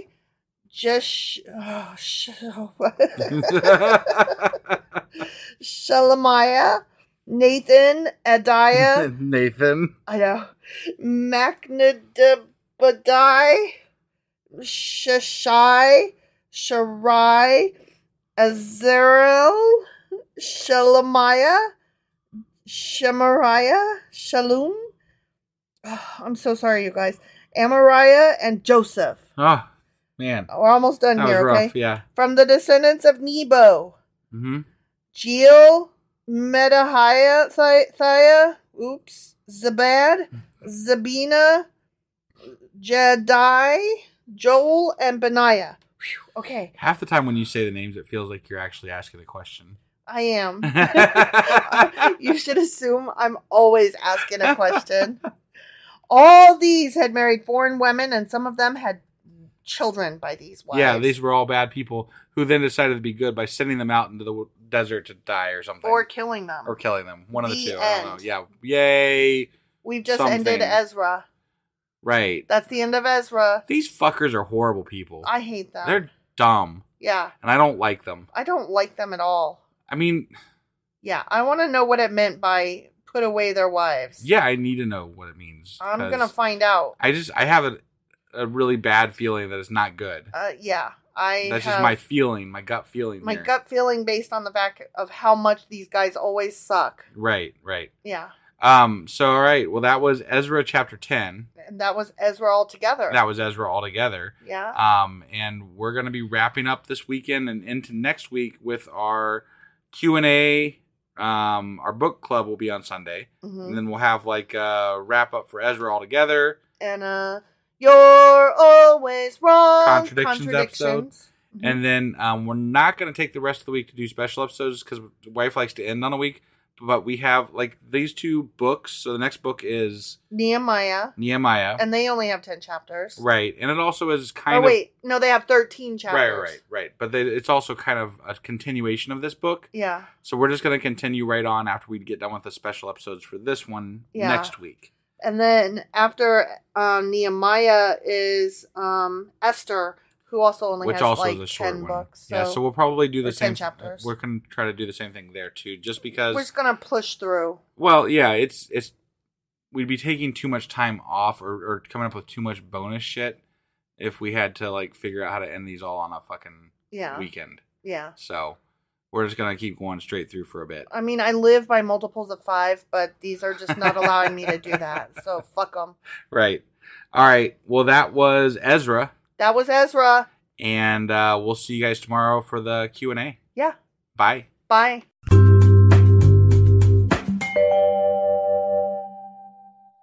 Husband. Wife. Do you know what today is? I do. It's Saturday. Q&A Saturday. And what are we discussing today? Our Q is about what does put away the wives and children mean? It's bugging me. It really is bugging me. I know. But I have a good answer for you. Good. That's awesome. I'm glad to hear that. Spoiler alert. Good. It's a good answer. Oh. Okay. All right. Okay. I'm glad to know that. Yeah. Okay. All right. Let's get into this. Okie dokie.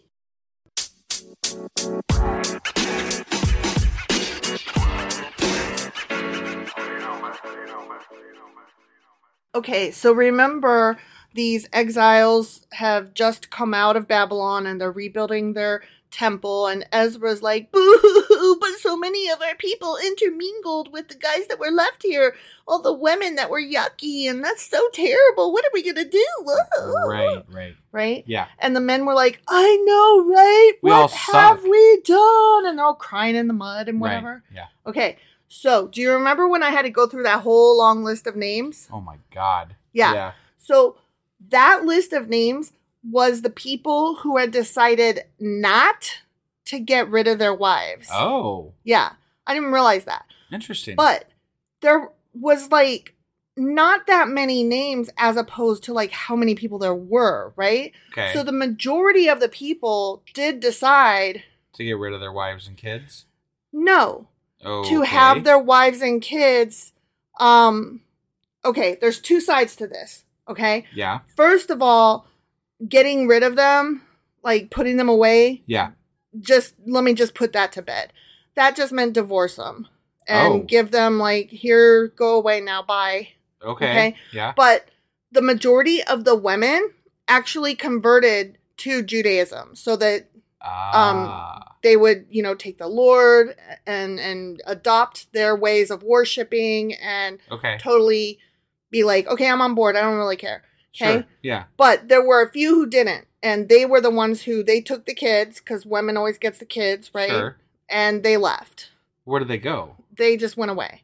Oh, okay. They got divorced and they left the community. They couldn't stay there. Got it. So they probably went back to their families or wherever. Okay. And they weren't killed or anything. And they were divorced as properly as was supposed to be. You know what I mean? Like the shoe and shit. Yeah. Like they weren't just like shut out with nothing to survive on. Got it. Okay. So they were divorced and the town said, okay, bye. And they couldn't live there anymore. Supplies and shit. Yeah. They didn't just like say, sorry about your luck, have fun, and let's not see your face again type thing. Right. So first we've got the group who the men stayed married to their wives and the wives converted. Right. Okay. Then we've got a very small group of men who were named who were like, no, I'm not making my wife convert and I'm not divorcing her. Good on them. And they were the ones that they left with their wives. Wow. Okay. Okay. And they were like, fuck you, bye. Yeah. Okay. Then there were even fewer who were the women that the men were like, you need to convert. And the wife was like, bye. Right. Okay. So there were 3 different groups. Okay. Okay. And nobody was killed. Well, that's good to know. That's good to know. Good to know. Right. Also, it is worth noting that marriage is supposed to be like this sacred thing. So one of the ways that they like got away with, you're not supposed to divorce people, but if you do, there needs to be like a really good reason and you have to do it publicly with the whole shoe thing. Sure. And, everybody's got to approve of it, right? Yeah. So the way that they got away with so many divorces was one of the ways that they got away with this was by saying, well, since these marriages were not properly done in the first place. They were never an actual marriage. Yeah, they were never actual true marriages, and so they could be easily annulled. Got it. And that's the way they did a lot of them. That's convenient. Just annul them. Right. Yeah. But again, there weren't that many that needed to be annulled. Right. So, I mean, if you think about it, it only took them 3 months to go through all of them. I mean, honestly, what does it matter? Like, who cares, right? I'm just saying, in the grand scheme of things, so we have to pretend like we worship this God? Okay, let's do that, I guess. I mean, there were only a very, very few that would have been like, no, I'm not gonna do that. I mean, I feel like if it was between my family being split up and torn apart and saying I believe in God, I would say I believe in God. You know? Right. I mean, I would say it. I would say the words, right? But it's not. And then we would say, and wink and nod, and it's not just a matter of saying it though. Like you have to actually live it. Like you would have to go to all the services. You would have to behave as if. You would have to every week, every day. Squeeze your hand extra hard when they're doing the prayers? And I mean, sure. Yeah. I'm just saying, like, it wasn't just a matter of, going along to get along. Right. Like, it was basically you need to publicly declare that you are going to take this God as your only God, and publicly, for the rest of your life, there will be scrutiny on you. Right. Will you live up to this for the rest of your life? Because we are going to be looking for you as a Moabite or as an Egyptian or as somebody who isn't from here. We're going to be looking for you to not be actually following God's rules. Yeah, but I bet that was dependent partly on social status also, and like there's other factors involved. Oh, here. absolutely. Like if you have a high social standing, they're going to overlook you more than they would someone with a low social standing. Oh, absolutely. But there were a lot of apologists out there when I was doing my research who were like, we just want to be clear that this wasn't about race. This was about faith. Bullshit. Right. And bullshit. And the way that you know it's bullshit is based on what I just said. You can look at the people who are clearly not from there and say, we're going to keep an eye on you because you look different. That means that you were one that are one of the comminglers. Right. And besides that, it was just a chapter or two prior that they were talking about the people that lived there while they were gone that had decided to take up the ways of Yahweh and start worshiping Yahweh. And they're like, no, you're not Israelites. Get the fuck out of our land. Exactly. And we don't want you here. Exactly. They don't like foreigners. No. Period. It's true. They're very xenophobic. Right. They're very racist. Yeah. So I call bullshit on that. No, I totally agree with you. I just wanted to put it out there that was a thing that was said and that is still said, that this was truly about faith. There's a lot of fucking things that are said, and they're not all bullshit, but there have been apologists from day one of the Christian faith, and even back into Hebrew times, like when before Christianity was around. There's always apologists because obviously there is shit that doesn't make sense, right? And someone has to be able to try to explain it, or it doesn't. Someone else can walk in and be like, "No, that's dumb because of this, that, and the other," and and they can legitimately say that. So someone else has to say, "Well, no, you're taking that wrong." Blah blah blah blah. Right. Blah. Let me tell you the way it really is, and it's like you don't know any better than I do. The only difference is that you're acting like you do. The problem is that apologists in general, when it comes to any religion, means that your idea of faith is based on this other person's explanation of what faith is supposed to mean based on their interpretation of that said text that could be interpreted any number of different ways. Exactly. It's not a real strong basis, in my opinion. Right. I mean, you basically walked up to this group of people and said, you either need to worship our way or hit the highway. How is that not racist? Right. Yeah. I don't care what you say. So that was our Q&A for today. Okay. Well, I was very curious to know what it was. I'm glad that it didn't die. And me too, because honestly, I had it in my head that these women and children were tossed into a pit or a trash fire. Right. Right. Like I just assumed. Yeah. So shame on me, I guess, for assuming the worst, but shame on the Bible for putting that thought in my head in the first place, that is any way that any people would ever be treated. Right. And so this is, we're going to be back tomorrow with our book club. And our weekly replay. Yep. And then on Monday, we will be starting Nehemiah. Yeah. Although, should I do the replay on Sunday or should I wait till we're done with Ezra? We are done with Ezra. No, because we still have, we're going to be doing on Monday. Oh, yeah. We're going to be doing the wrap up for Ezra, and we're going to be doing You should probably wait to do the replay till we're done with all of the Ezra stuff. Right. Yeah, that's right. On Monday, we're not doing Nehemiah. Right. I forgot. Yeah. Monday, we'll be doing the Ezra wrap up. And then Tuesday, we'll do You're Always Wrong. Contradictions. Yeah. Right. And then we'll start Nehemiah on Wednesday. Yeah, I think I have to wait for the replay until after the book ends. Yeah. This time, because otherwise they just fall out of place. It's just weird. Yeah. So whoever listens to the weekly, I do apologize. Yeah. But still coming. Hopefully you agree with our logic, and if you don't, well, sorry for you. It's not to be cruel. We're just trying to figure our shit out. We don't know. Yeah, exactly. All right, guys. We will see you soon. Yep. Bye.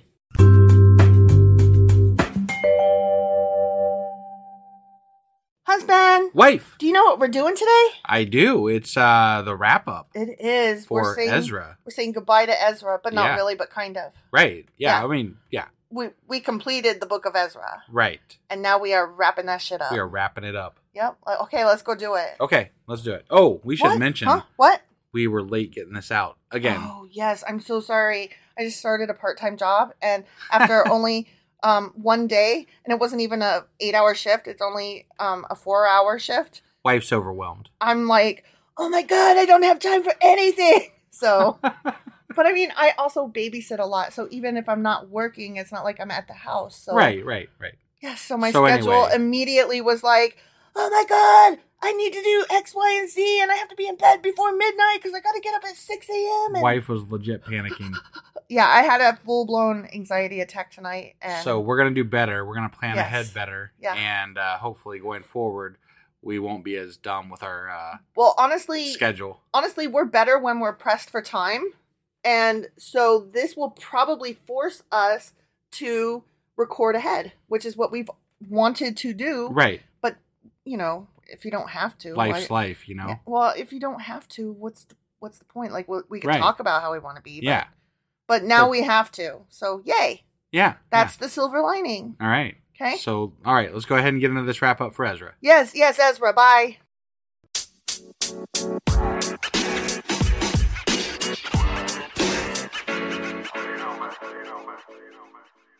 Okay, so we are saying goodbye to Ezra. Yep. Okay. Okay. Now, he has more than one name. Does he? He does, because... I have more than one name. Well... I have 2 first names. You kind do. of. I have a hyphenated first name. You have a hyphenated first name and then a middle name as well as a last name. Right. Yeah. You're like... I have too many fucking names. You really do. And every time somebody says, what's your middle name? I always see you pause because you're like, wait... not the hyphen, not the second one. Well, because I used to treat them as 2 middle names, and I don't know. It's you decided to hyphenate the first one? Well, no, my parents decided to hyphenate the first one. I mean that it is a hyphenated first name. See, from my parents. I didn't know that because you did not used to hyphenate them when we first got together. Right, because I went through. There's not really on most forms. There's not a place for a fucking hyphen. Right. My parents did me no favors, No, I know, and they did it on purpose. To buck the system. Right. Like, thanks for that. Yeah. Couldn't I decide if I want to buck that system? Whatever. It is what it is. No, I know. I'm just saying.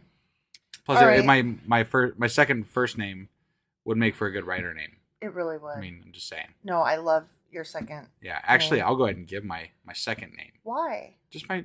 What? No? Okay, whatever. No, never mind. I won't do it then. Don't. Fine. I think I'm not you're doing weird. It. It's weird. Okay. Why would you do that? I don't know. I just thought it because no one's gonna know who the fuck I am like that.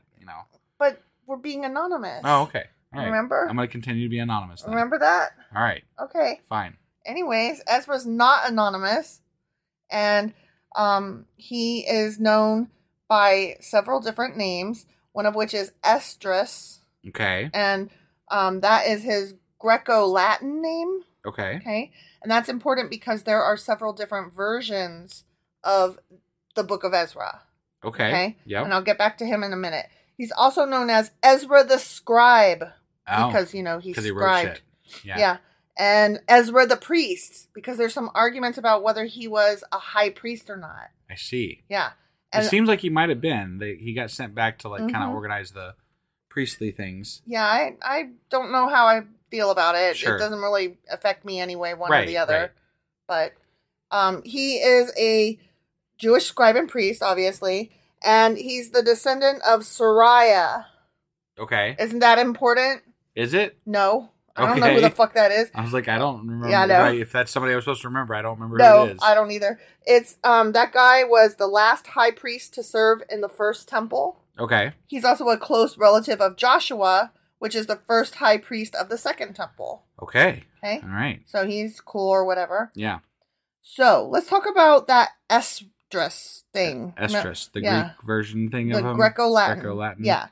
So, in First Esdras, which is the Greek translation of the book of Ezra, still in use in Eastern Orthodoxy. Okay.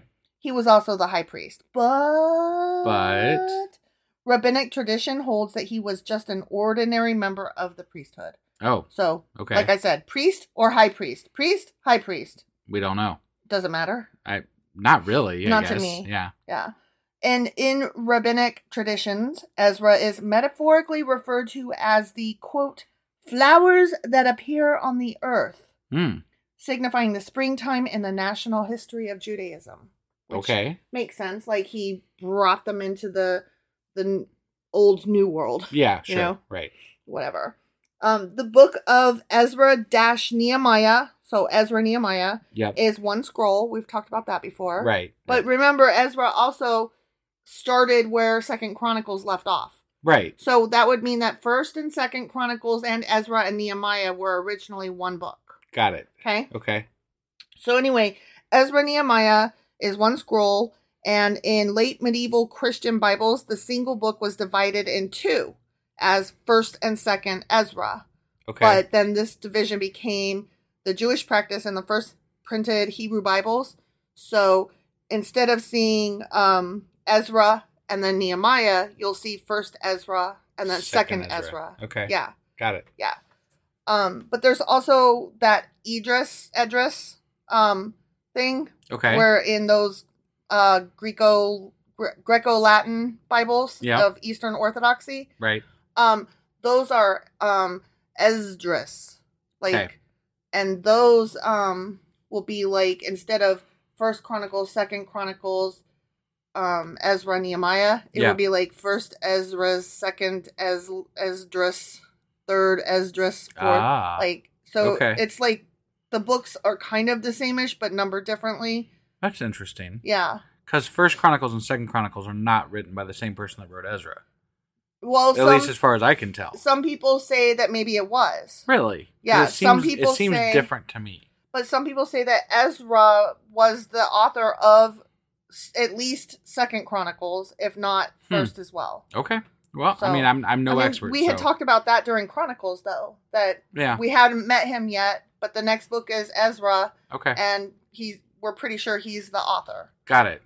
Okay. So, it is different because maybe it's just the different stories. It's different stories, different time periods, and he hits first person in Ezra. Right, that's true. So, that's... And it's not just a list of fucking, the previous histories or whatever. Exactly. So it was rather boring in that bit. This is more story-oriented. He's like, and then... Right. Anyways, let's talk about me for a minute. Just a minute. Yeah. So, okay, the book of Ezra describes... I'm just going to summarize it here real quick, okay? Yep. It describes how Ezra was living in Babylon when, in the 7th year of Artaxerxes I, the king of Persia... Persia, not Prussia. Right. Persia, which was circa 457 BCE. Okay, that king sent him to Jerusalem to teach the laws of God to any who did not know them. So Ezra led a group of Judean exiles living in Babylon to their home city of Jerusalem, where he enforced observance of the Torah, right? Okay. But once back in Jerusalem, Ezra and the exiles discovered that Jewish men had been marrying non-Jewish women and making mingle babies. Yeah, that commingling shit, man. Mingle babies were born. Crazy. Oh my God. Crazy. And we remember all of that. And we had a Q&A about, wait, did they have to kill their wives? And no, they just divorced them and sent them on their way. But converted them. Most of them converted. Right. Yeah. So, in the apocalyptic 4th book of Ezra, and just as a reminder, apocalyptic doesn't mean like the end of the world in this sense. It means not in canon. Okay. It's a historical scroll in the world, yes, but Churchy Pookins has decided it's not part of the official Bible. Right. Okay, so that's what we mean by apocalyptic. Okay. Yep. So, the 4th book of Ezra, which is also sometimes called either the 2nd or 3rd book of Esdras, depending on which thing it is. According to that book, the apocalyptic 4th book of Ezra, Ezra has a 7-part prophetic revelation. Okay. And he converses with an angel of God 3 times. Okay. And then he has 4 visions. Okay. I don't know what all that's about. It wasn't summarized, but I could have gone into that rabbit hole probably, and I might eventually. Is this coming up in the next book? No. Okay. No, this is just a thing that's missing because it's apocalyptic. Okay, yeah. I got it. Yeah. So Ezra, 30 years into the Babylonian exile, recounts the siege of Jerusalem and the destruction of Solomon's temple. Okay. So that's what all those visions and dreams, like, it's during that. Got it. Okay. Yeah. In this book, we're still talking about this apocalyptic book. He dictates 24 books for the public, which is the Hebrew Bible. Okay. And another 70 for the wise alone. And those 70 are unnamed revelatory works. Interesting. So we don't know what those are. That's or if they really existed, or right. if they were just legend, Sure. you know. Like, I heard that he wrote 70 books. No, I heard he wrote 80. Nuh-uh, he wrote 70, you guys. You know, that kind of thing. Yeah. So at the end of this whole story that's in this apocalyptic book, he is taken up to heaven like Enoch and Elijah. Ezra is seen as a new Moses in this book. Oh. Which, I mean, I kind of alluded to that when I said the new spring, because he's bringing his people into the old new land. Right, yeah. Or the new old land. Right. You know? Yep. So that's the end of that apocalyptic book, okay? Okay.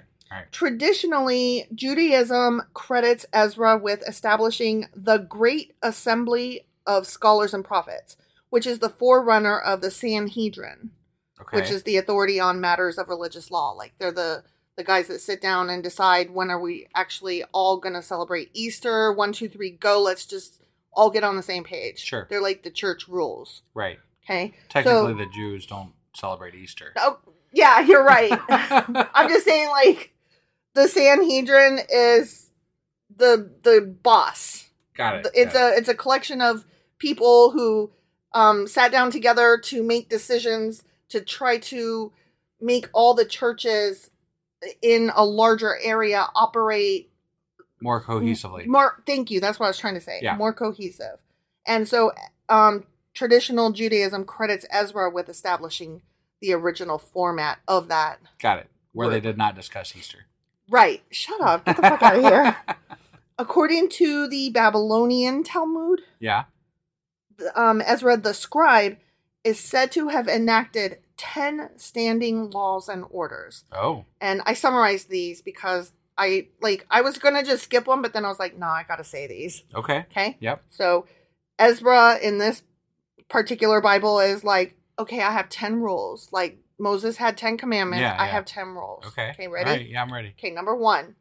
The public has to come together to read from the scroll of the law in the afternoon on Sabbath days for anyone who may have missed the weekly biblical lections, like the weekday lections. Got it. So, like, if you were like a loiterer or a traveling merchant or something, you might have had a really good reason to miss it. Sure, but you got to show up on the Sabbath. You better fucking show up on the Sabbath, right? Because they're out there reading it on the fucking Sabbath, right? Which makes no sense because that's work. Yeah. So I thought that was funny. Right. Like, come let us read this rule book, which says don't do that. Technically, though, they've always done festivals and stuff on the Sabbath. It's just there's certain things that are considered work that you're not allowed to do on those days. But celebrating the Lord is okay. Depending on how you do it. Right. Yes. So, anyway, you have no excuse for having ever missed any weekly readings. Sure. Okay.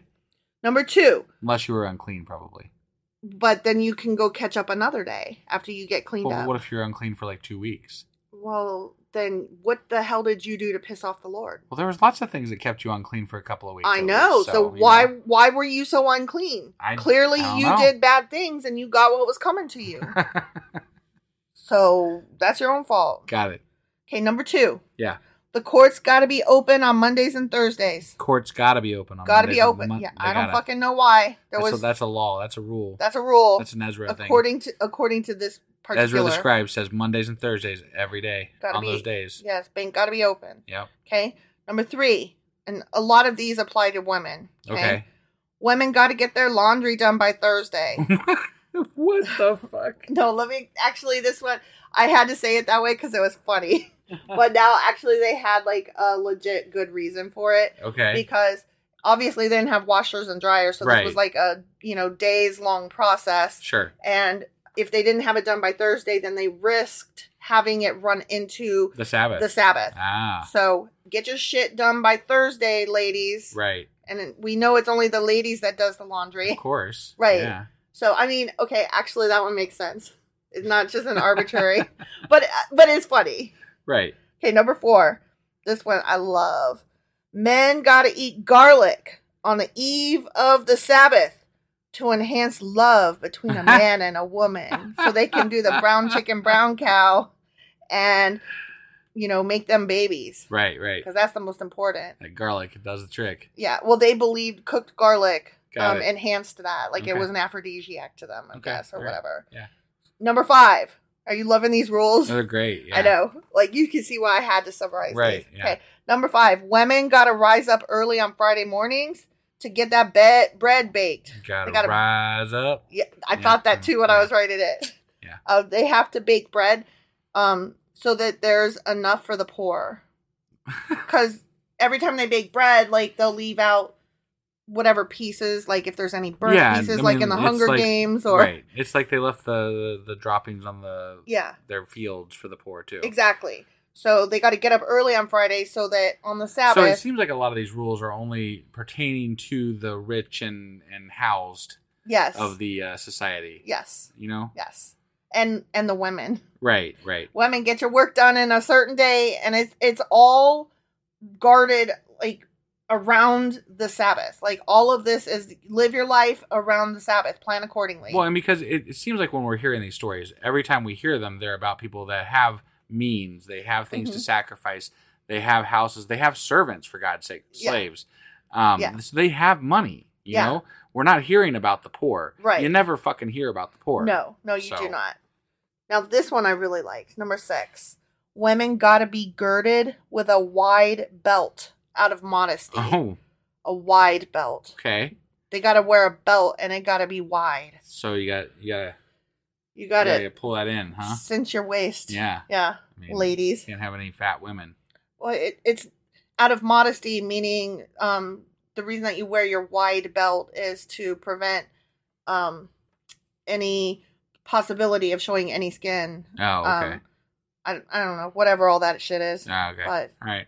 Yeah. It's supposed to be out of modesty, so it's to keep your clothing in place. Got it. You know what I mean? Okay. It's not to accentuate how thin you are. Like, that would not be modesty. Got it. Okay, so it's actually the opposite of what you said. Got it. Okay. Number 7, women during their menses. Yeah. Their period. Right. Their monthly cycle. Yep. They need to wash and comb their hair 3 days prior to the purification in a ritual bath. Okay. They better take care of their hair. Better brush that hair. And they did not specify whether they meant the hair on their head or elsewheres. And I only mention that because they're talking about periods here. Right. And I'm like, do you mean that they better keep all their hair in places? Right. Keep it nice? Who knows? Who knows, right? Like, for all I know, they actually did mean, like, bush, What the fuck do I know? It's true. Okay. Number 8, traveling merchants got to make regular rounds into the Jewish township because of the honor due to the daughters of Israel. What? Does that make sense? Yes. Okay, explain that a little bit. Because they have to, like, come into town to see the daughters so that they can maybe get married to them, or the merchants. Yeah. Okay. Traveling merchants. Okay. Yeah. Got it. Yeah. So the merchant. Okay. I'm a little lost on that one, but okay. They got to come into the townships to marry girls or to sell to them, to sell their wares. Okay. Yeah. Okay. All right. They need to make sure to come into the Jewish townships. The merchants got to come into town. Yeah. We're not going to go meet you out on the road. You got to come into town. You got to come into town and see our daughters. And yeah. Okay. Our daughters want to buy your shit, and maybe they want to marry you. Maybe. Be respectful. Come into fucking town. It doesn't make a lot of sense. No, I don't know. I'm making up reasons. I don't fucking know. Okay. Yeah. Number 9, women and or girls, as a precautionary measure, and I don't know against what, got to be accustomed to conversing with one another while one of their party goes out to relieve herself in the outhouse. So in case you fall into the shitter? I don't know. I'm in a group of friends, right? Yeah. And I'm like, oh, dudes, I gotta pee. Yeah. So I don't know if it means I have to take somebody with me to the potty and, like, we chat together. That's what it sounds like, right? Or if I'm like, okay, you guys chat amongst yourselves and make sure you're comfortable chatting. I'm going to go pee over here now. Bye. It sounds more like you got to chat with them while you're taking, a dump. Right. Or whatever. Like, come with me to pee-pee. I mean, they had outhouses, so maybe it was like in case you fell in, right? I literally do not know. It doesn't say precautionary measure against what. Maybe in case there's a man that's waiting out there, That was the only thing I could think is against the possibility of Rapey McGee coming up, and because that happens so regularly that fucking Ezra had to make a rule about it. Right. Now, boys, no rape because, But just to make sure, girls, you travel in pairs. Yeah, you guys, buddy system. Right. Who's your buddy? Yeah. But that's one of the 10 fucking rules. Right. Is don't be alone when you pee, girls. Got it. Chat. Okay. Okay. Yeah. And that is why women go to the bathroom in groups today. No, just kidding. Okay, number 10. Ready? This is my favorite. Okay. You just said that about the last one. I know. Or whatever, one of the last ones. They're all my favorites. Okay. Okay. But this one, as the last one, is my favorite. Got it. Okay? Yeah. Men who may have suffered a seminal emission. For anybody curious about what that means, a wet dream at night can't be helped. Right. Parentheses, especially after accompanying their wives. Okay. Apparently, after you fuck your wife that night, you may be more likely to have a wet dream. Okay. I don't know how that works. Sure. Not burying a penis. Whatever. I don't know if you're more likely or less likely. I don't know. Whatever. Yeah. Okay. So men who may have suffered a seminal emission, particularly after getting their fuck on, are required to immerse themselves in a ritual bath before being permitted to read from the scroll of the law. I mean, it's always a good idea to take a bath after, sex, I would say. But it's not right. I totally agree with you. Whatever. But it doesn't even say men who have suffered wet dreams. It says who may have suffered. If you even think that might have happened to you. Yeah. Yeah. If there's even the slightest, no, go take your fucking bath. Okay. Now, I would think that they're hardworking people. They should probably bathe every day anyways, but I'm betting but it's not as easy for them to bathe as the it is for bath. us. But they're talking about the ritual bath, and that's different from taking a regular bath. Got it. Like all of the hoopla that goes into cleansing. Well, yeah, because technically they're unclean after that as well. Well, they're always unclean because you're born a sinner. You know, you suck. Go to hell. Yeah. Okay. Mm-hmm. So that is what I have for you today. Okay. I thought we would end on those Ezra's 10 rules. Ezra's 10 rules that are not in our Bible. All right. Okay. All right. Well, that wraps up Ezra, and we'll be heading into. We're going to do a contradictions episode. Mm-hmm. And then we'll be heading into Nehemiah, right? Yep. Okay. Sounds good. We will see you guys then. Yep. Bye.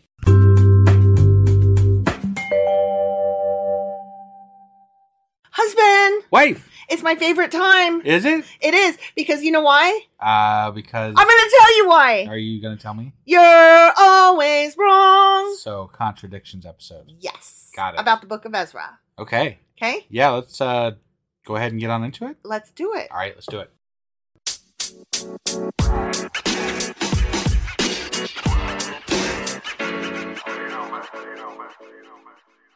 Okay, so the book of Ezra, right? Yeah. It's super short, right? It is. Like how many? 10 books. 10 chapters. 10 chapters, sorry. Yeah, 10 chapters.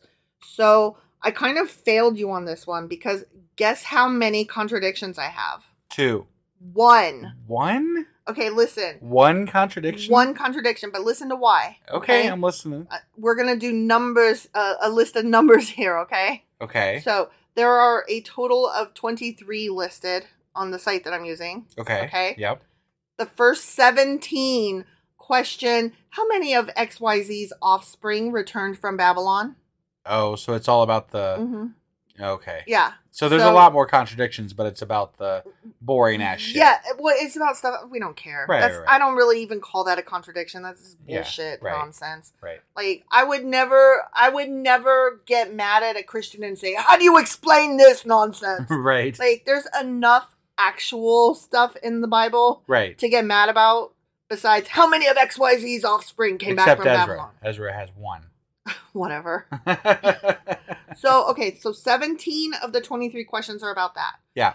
several of them, as well as the next 5, had contradictions that were either rooted in Nehemiah, which is the next book, which we haven't read yet, right, or the New Testament, which we are not at. Got it. So there's more contradictions. Yes. Just we haven't reached them yet. Yes. 17 were irrelevant, and of those, plus the next 5, several were ones we haven't got to yet. Okay, so this is going to be a light contradictions episode. It is. Because of where we are and what they contradict. So number 23. So number 23, the one the and one. only that we will be covering today. Yes, and you even, I think, know the answer. Oh, wow. Okay. Even though you're wrong. I'm okay. Okay, ready? Yeah, I'm ready. Is it okay to marry a Moabite? No, you cannot commingle. You cannot commingle, according to the book of Ezra. Right. Chapter Although 9. Moses married a Moabite. You stop, because you're always wrong. So Ezra was so upset when he heard that the Israelites were marrying Moabites, among others. Not just Moabites, but lots of mingling. Okay? Like Egyptians and like all those places over there. Whatever. Yeah. Okay? He was so mad and sad that he rent his garment and mantle and he plucked the hair out of his fucking head. Poor Ezra. And beard. He pulled his beard out. Man. And he sat down astonished. Yeah. Astonished. Astonishing. He could not believe men got to fuck. It's like he never met men before. Right, yeah. Right? Commingling. God. Commingling. My God. Okay, but anyways, so no, absolutely not, right? But you're always wrong. Yeah. Okay, I already sang it before, so this time I'll just say it. Okay. The answer is also yes. Okay. Because let us not forget, in addition to the one that you mentioned. Yeah, Moses. Which is a big one. That's a big one. Right? Okay, but we're just going to put that aside because that wasn't even in their list, which I was kind of sad about because that's a big one. Right, yeah. Huh. But that one's actually not, I think maybe it wasn't listed because it's not specified. It's taken via... For granted. No, it's not taken for granted. It's taken via different little hints. Like, we could... Like, they allude to it, but they don't specifically say it. Got it. You can't cite what verse says that she was a Moabite. Right. Okay. All right. So, I think that's why they left it out. But we know. Me and you know. Yeah, definitely. I mean, we sussed it. Yeah. Okay? But, in the book of Ruth, chapter 4, Boaz married a Moabite woman. Ruth was a fucking Moabite, remember? Right. Yeah, that's right. And their son Obed was the father of Jesse, who was the grandfather of motherfucking David. So they commingling. They commingled with Moabites. Right. And now Ezra's like, Moabites suck. But David, I mean, he was the chronicler. Right. He was in love with David. Right. Like, get your shit together. Yeah. You hate Moabites, but David was a motherfucking Moabite. Right. I mean, he had Moabite in his blood. Yeah. So I'm like, get out of here with that shit, you racist fuck. Yeah. So that's dumb. That's dumb. Right. And they're not the only ones. Like Solomon married like all kinds of fucking people. I mean, there's countless all examples. Across the world, statues crumble for me. But there's a bunch of well-respected figures in the Bible that quote unquote commingled.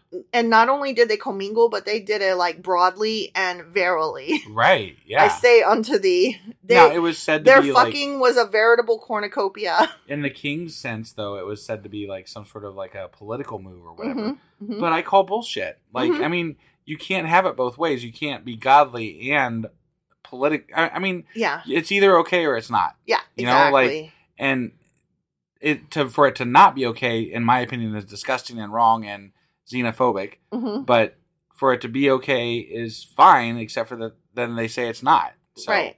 Yeah. I don't know. Yeah. I don't know what to think about that. Whatever. I don't give a shit. But it bothered, like, we went off on the commingling in that one episode because, like, it's bullshit. It is. It's just fucking bullshit. Yeah. Sorry that we were the only people living here and we fell in love.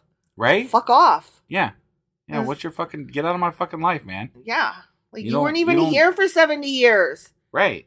Like, you have no emotions about this. Go away from my yard. Go back to fucking Babylon, bitch. Yes. Right? Yes. Go write some more rules over there. Yeah, take your 10 rules and shove them up your pee hole. So, all right, was that all we had to cover in today's Contradictions episode? That was my Contradictions episode, and as per usual, you're always wrong. I'll take it, I guess. But I did it soft. It's soft because it was only one. I was pretty right for being wrong. You were so right. Honestly, I take it back. Take it back. subtle. I did. I'm sucking it back because you were actually righter than right. Yeah, that's what I thought. You were pretty fucking right. Thanks. Okay? I appreciate that. I love you. Love you too. Yeah. All right. Okay. Well, we'll see you guys for the beginning. Well, either the weekly wrap up. We got the weekly wrap up, and then we'll be starting Nehemiah. Mm-hmm. Or sorry, what are we doing on? Let's see, it'll be Wednesday when we do it. On Wednesday, we will be back with the first chapter of Nehemiah. Yeah, that. Sorry, I didn't mean to take your thunder. You're always stepping on my lines. I do it all the time. You do. Yeah. You know what? I think that you like the sound of your own fucking voice. But you know what? I cannot fault you that because I like the sound of my own fucking voice, and I'm always cutting you off to tell a story. That's true. And I also yell at you a lot. You do. I do because I get so excited. Our and fans you're always love to wrong. hate me.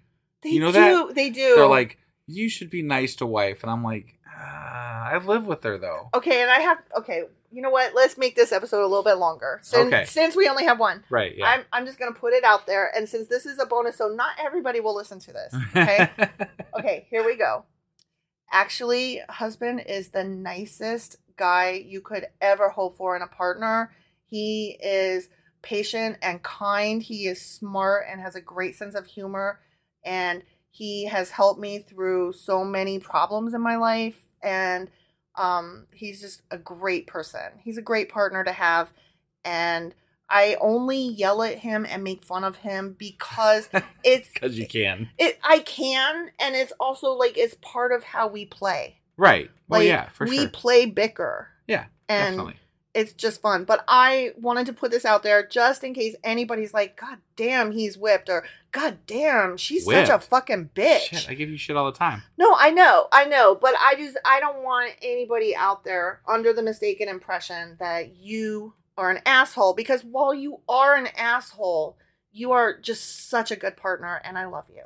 Hey, love you too. I'm so glad. Thanks for the clarification, everybody. Yep. I'll never do it again. Whatever. I'll still get some shit. I know.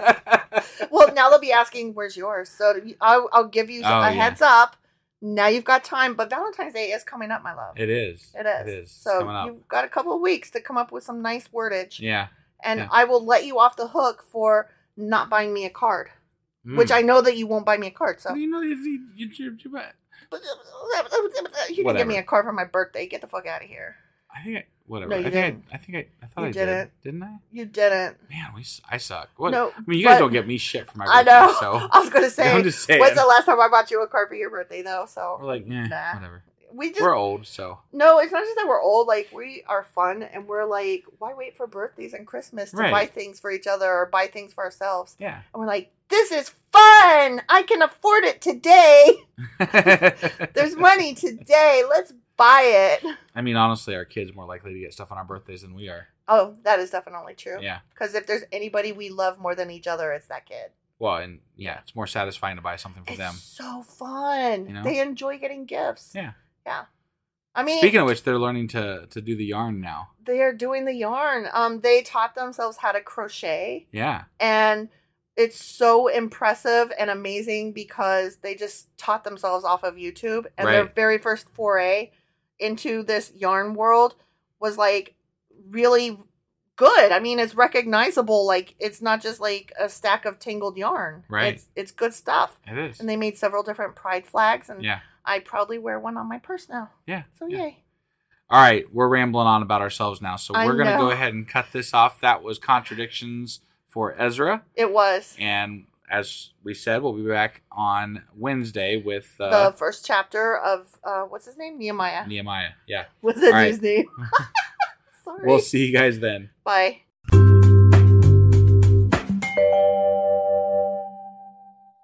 Husband. Wife. Do you know what today is? Today is Sunday. It is. We're doing a book club, and I don't have a jingle. You don't? I don't have a book club jingle. Yeah, you do. I do? You do. What is it? Oh, I do. It goes, Sacrilegious Book Club. Did you really forget about the did. book club jingle? I fucking did. Wow. Oh, time to lock me up. Wow. That's rough. It feels like it's been a minute. It has, kind of. I mean, we don't do them as often as we were. I mean, but okay, every 2 weeks? Yeah, no, I mean, it's not that long. That's what I'm saying. Like, oh.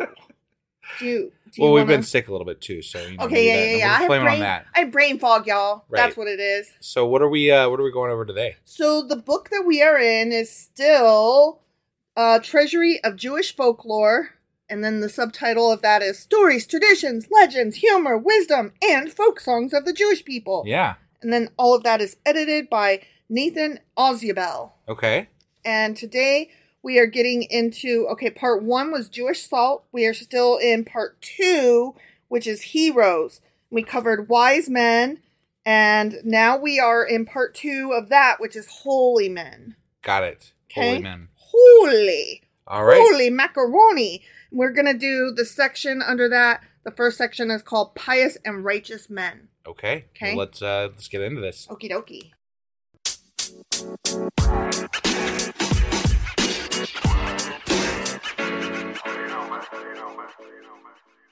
Okay, so pious and righteous men. Okay. We're going to talk a little bit about this introduction here. And I'm not going to read the whole thing, but I did pick out some choice sentences that I think really summarize this whole section. Got it. Okay? Yep. So, this is on page 104, and it says, the holy man in Jewish folklore is not one who prays most or fasts most or who mortifies his flesh. The holy man is the righteous man. And then reminds me of Pulp Fiction. The bit where Samuel L. Jackson's like the iniquities of the blah blah blah blah, and then he points his gun at the dude and shoots him.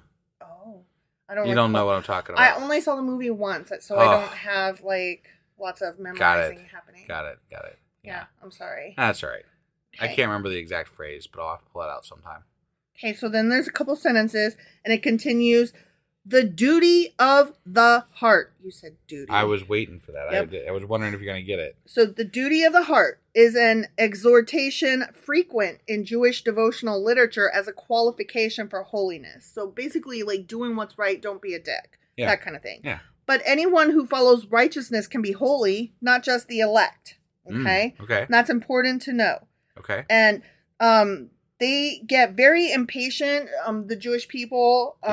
They get very impatient with the formalistic stuff and with pious humbugs or pretension, and they lampoon overly holy people. Oh. Yeah.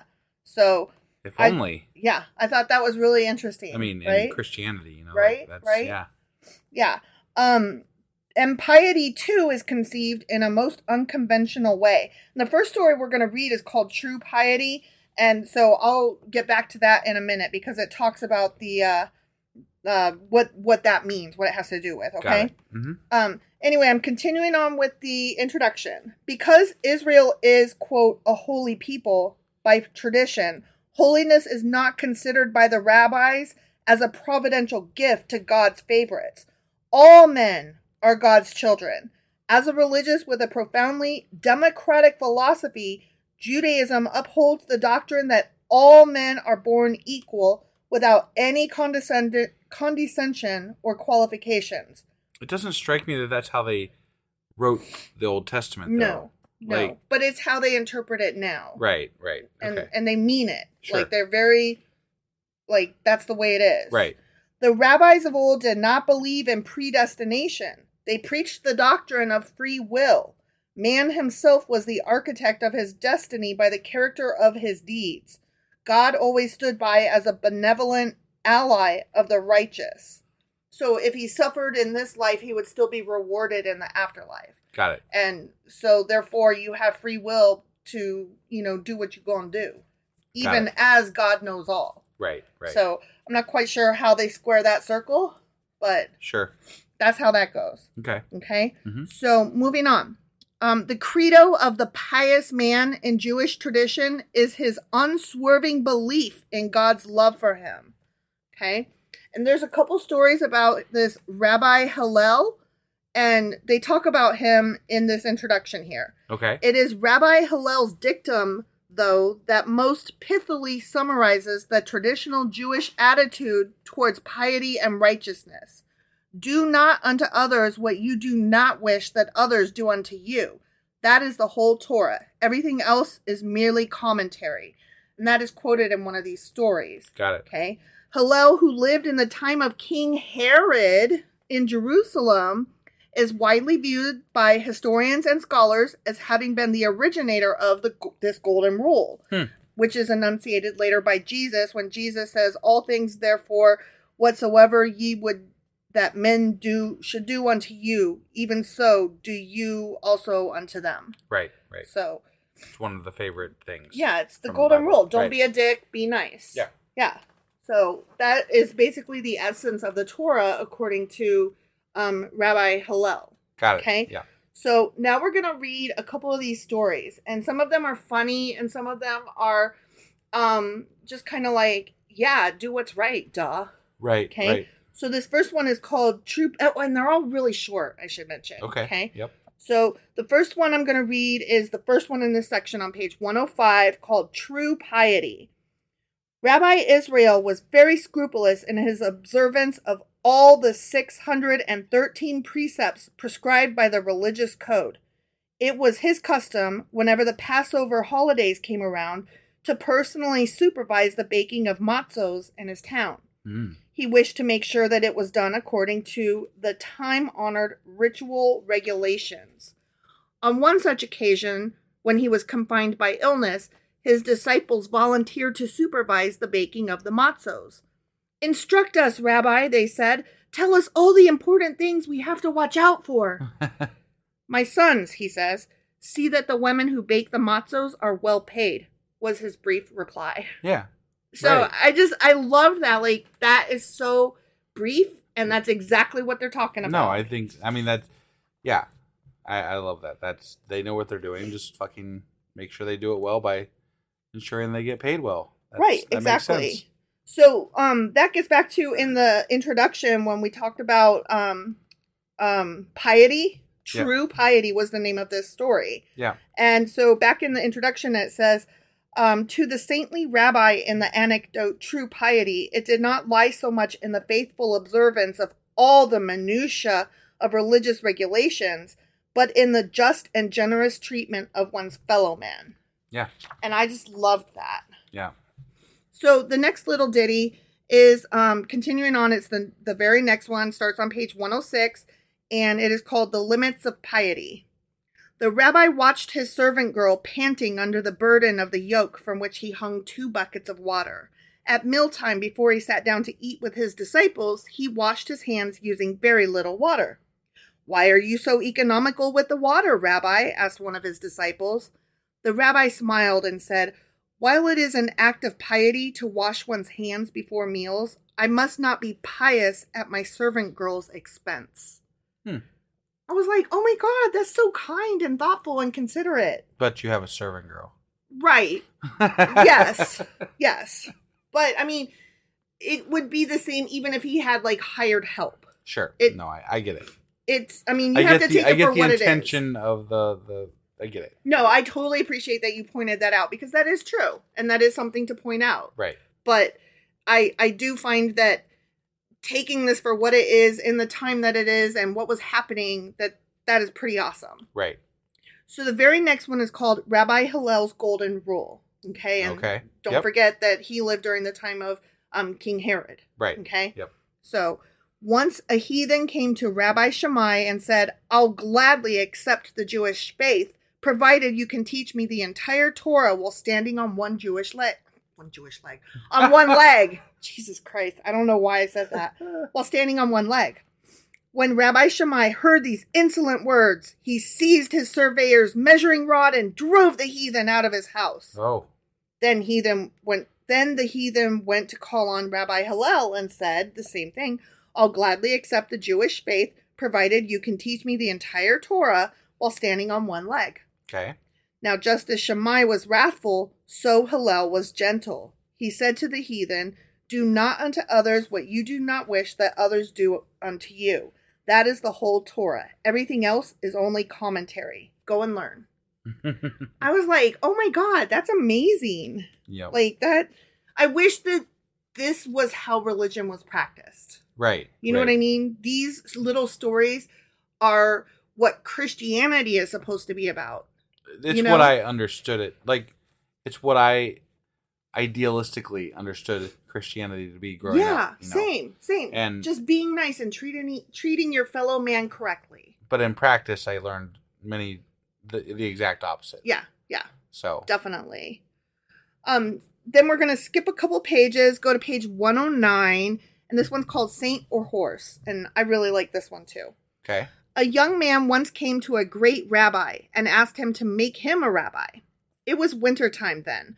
The rabbi stood at the window looking out upon the yard while the rabbinical candidate was droning into his ears a glowing account of his piety and learning. The young man said, "You see, Rabbi, I always go dressed in spotless white like the sages of old. I never drink any alcoholic beverages. Only water ever passes my lips. Also, I perform austerities. I have sharp-edged nails inside my shoes to mortify me.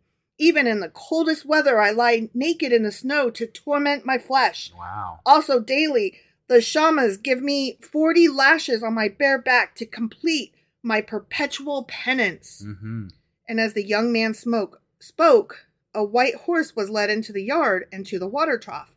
It drank and then it rolled in the snow as horses sometimes do. Mm-hmm. "Just look," cried the rabbi. "That animal too is dressed in white. It also drinks nothing but water, but has nails in its shoes and rolls naked in the snow. Also, rest assured, it gets its daily ration of 40 lashes on the rump from its master. Now I ask you, is it a saint or is it a horse?" I just love that. Like, it's works and deeds. Right. You know? Yeah. Okay, I think I have one or two more. I'm skipping ahead here. Okay, here's another one on page 115. This one's called Man the Peacemaker. Okay. When Joshua was building an altar to God, the Jews came to him and asked, "Explain to us, our master Joshua, why God has forbidden the use of iron on stone from which an altar is constructed." Joshua explained, "When men sin against God and bring a sacrifice upon his altar and confess their sins, God forgives them and rewards them with long years of peace. This is because the altar is made only to lengthen the life of man and to establish peace between man and God. It is different with iron.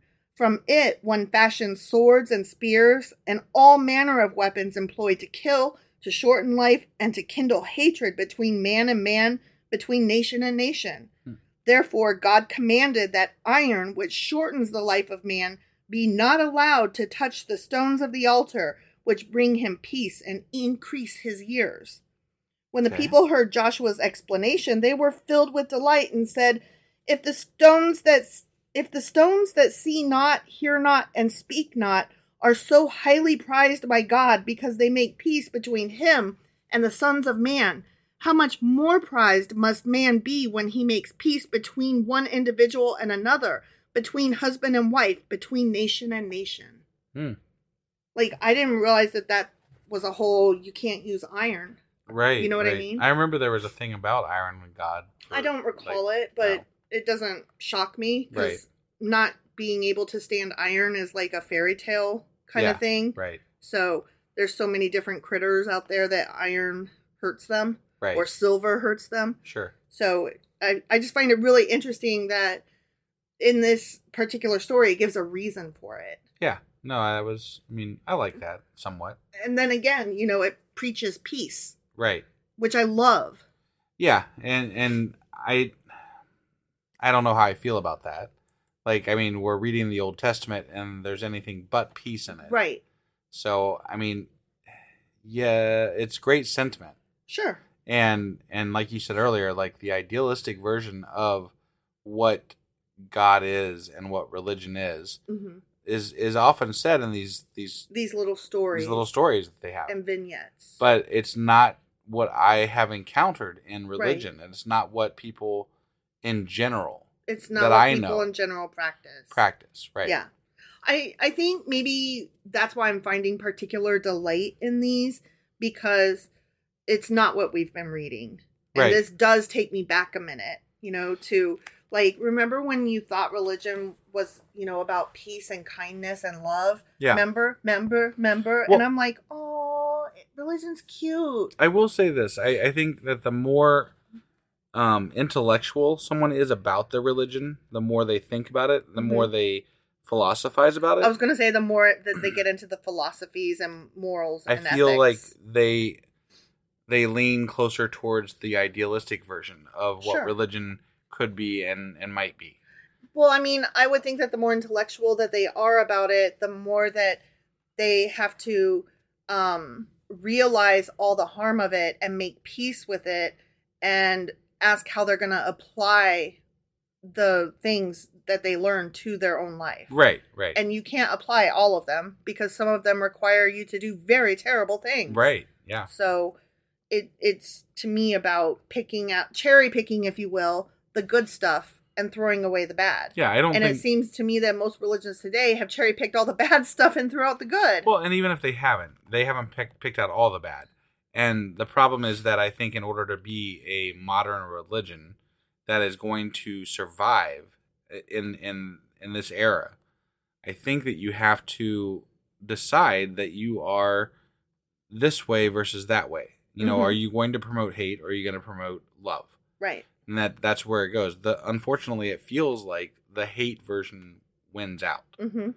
So, and that probably is why we've had a lot of religious wars. You know, the hate is easier to get behind, honestly. Like, well, anger is such an easier emotion than having patience and calming down and keeping a level head, kindness, love. I mean, right. Like, this is off topic but related. We were talking today about what's it called? Gentle parenting. Yeah. And how I was raised with a very authoritarian style of parenting. And so that is all I knew and how I behaved as a parent early on. Right. Until you are much more of the gentle parenting, the kind parenting. Sure. And not because I read books on it, but that's just kind of who I am. Your personality. Right. Is just, I'm still very strong. But yes, I definitely. You do have a line that shall not be crossed, but the line is so far away that, like, honestly, if you go to that line, you pretty much brought it on your damn self. Right. But no, you are very patient. You are very kind. You are very soft-hearted and nice. I mean, everybody loves you. Everybody that meets you loves you. My parents, who are, right-wing Baptists, they thought for the longest time that I had to be more liberal than you.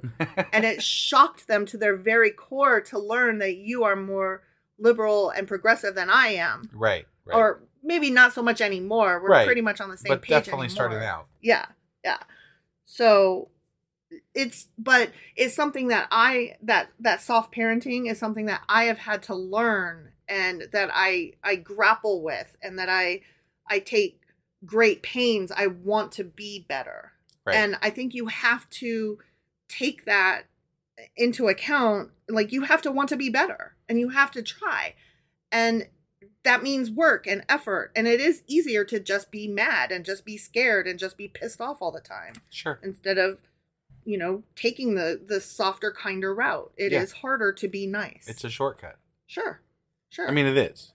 Anger is a shortcut. Absolutely. And I mean, I'm admitting that as a person who wants to be better than I am, that it is definitely hard. Honestly, I think you've made great strides in the way you parent and the way you handle society in general. And it takes a lot of effort to be that better person, I don't mean better person, but that... No, I would say better, not in the sense that you pat yourself on the back, but a better version of humanity. Right. And I mean, I like to, there are things that I like to think I stole from religion and things like, leading by example, things like that. Like, they always say, show your religion by example, right? Right. But they don't. People don't do their idea of showing their religion by example is paying for somebody's food that's next in line for you. That's great. It's great. But you also are going to fight against abortion when somebody needs that and it might kill them if they don't have it. Right. I mean, there's no consistency to what these people do. You have to be consistent if you want to live by these standards, and you have to apply it not by the standards of what somebody is telling you, but by the standards of what is right in your heart and in your mind. And don't just take what other people... you can't just live off of what other people tell you. Right. So, I'm sorry, I'm going off on a little bit of a rant. Except for you guys. You guys do have to listen to what we're telling you, which is fucking be nice. Well, yeah, be nice. I mean, that's it. They don't have to listen to us. No, they do. Oh. You do have to listen to us. Be nice. Sure. Okay, I guess you don't have to. You don't, yeah. You don't. But I sure wish you would. Right. I have a couple more here I'm going to read. Oh, This one is on page 116, and it's called His Brother's Keeper. Okay? Okay. Eula went into hiding. He fled and went into hiding. He had disobeyed the queen, therefore he feared her vengeance. For this reason she condemned him to death. He finally found asylum with Rabbi Joshua in the town of Lud, but the queen's spies discovered his hiding place. Oh no. They surrounded the house and said to the Jews, "If you do not deliver to us this man, we will slaughter all the Jews in your town." Oh. Then Rabbi Joshua said to Eula, "I beg you to forgive me if I deliver you to the queen's servants. Far better that a single person should suffer than that an entire populace should be slaughtered." Then he went and delivered Eula to the queen's spies. Now in the past, the prophet Elijah had often miraculously revealed himself to Rabbi Joshua. But after Rabbi Joshua delivered Eula to the queen's spies, Elijah ceased his visits. Grieved over his continued absence, Rabbi Joshua fasted for 30 days. Then Elijah came again. "Why did you desert me?" asked Rabbi Joshua. "What else did you expect?" cried Elijah. "Should I have anything to do with a man who delivers an innocent fellow Jew into the hands of heathens? I have only done as the law bids me," Rabbi Joshua said in justification. "The Mishnah teaches us that when the heathen demand that a single Jew be delivered to them with the threat of killing all other Jews, if this not be done, then it is right to sacrifice the individual for the entire community." "The law is as you say," replied Elijah sternly, "but under no circumstances should you have acted as you did. Better that all should perish than that Jews with their own hands should deliver a brother to be murdered by the enemy." I don't know how I feel about that. Yeah, that's why I liked that one, not for its message so much as for food for thought. Right. I get the sentiment, but at the same time, if they truly were going to kill everybody, it does you no good to hold on to that one person. They're still going to die. Right, but I guess the question is, but how much cost to your soul? Death. No, but I guess too, the question is, does it depend how well you know the person? Because, would you hand me over for a whole town? You know? I suppose it honestly depends on how much I believed whether or not they were actually going to kill everybody or not. Right. You know what I mean? If it seemed like an empty threat, then probably not. But you might if they were pretty much going to kill everybody in town? Yeah. Are you serious? Oh my God, that's I would horrible. hope you would turn me over, honestly. No. That, I can't imagine, I'm going to die one way or the other. What is the point of holding on to me when I'm still going to die one way or the other? Oh, because these people in this town kind of suck.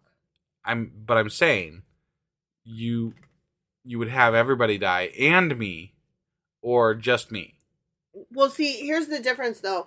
I think that Eula should have walked out himself and be like, "Okay, just kill me then. I'm not going to have you kill this whole fucking town for me." Which is, I think, what I would probably like to think I would do. It's what I like to think I would do is offer myself up. Don't kill this whole fucking town. Just go ahead and take me. But they're still going to kill the dude they came for. That's what I'm saying. That's what I'm saying. If I'm the dude they came for, I would give myself up. Oh, I see what you're saying. Okay. Yeah. Yeah. Got it. So you wouldn't have to throw me out. Right. But still, I don't know. It gave me food for thought. Definitely. The rule says do this, and then here's, Saint Elijah saying, "But don't though." I think that's a very convenient take. Yeah. It's great that you get to say that you're righteous for not, you wouldn't have done that, but then we all die. Right. So, right. I don't know.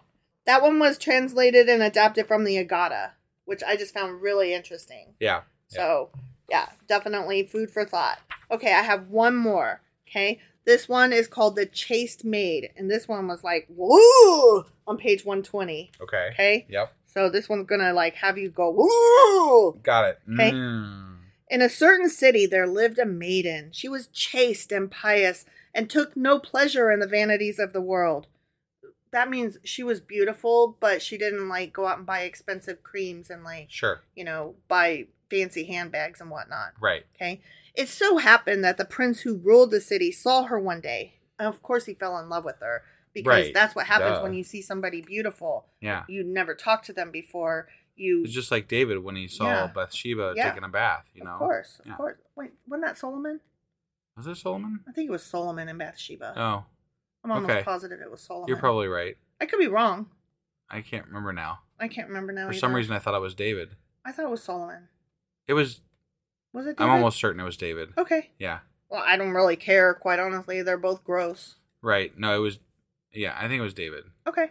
But you're probably right. I could be wrong. You're probably right. I don't fucking know. Moreover, I don't fucking care about that. Right.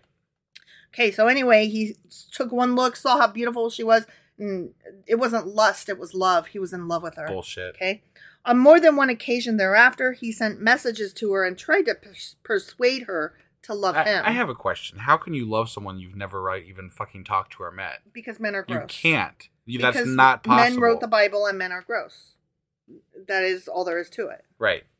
Nevertheless, he failed to bend her to his will. Thereupon, he decided to use violence. One day, he broke into her room, followed by his soldiers, and he forced her to come with him to the palace. Jesus. The maiden cried aloud and lamented, but when she saw that her chaste tears did not move the lustful prince's heart... Ah, there it is. Lustful. Yeah. She asked him, "Please tell me, what is it that you like so much about me?" Right. He replied, "You have the eyes of a dove. They have taken me captive." You see where this is going? Go get yourself a dove, buddy. Right? Hearing this, the maiden said, "Now I see how strong your love for me is. Therefore, I've decided to do your will. Permit me, then, to go into my private chamber to adorn myself for you." She's going to kill herself, isn't she?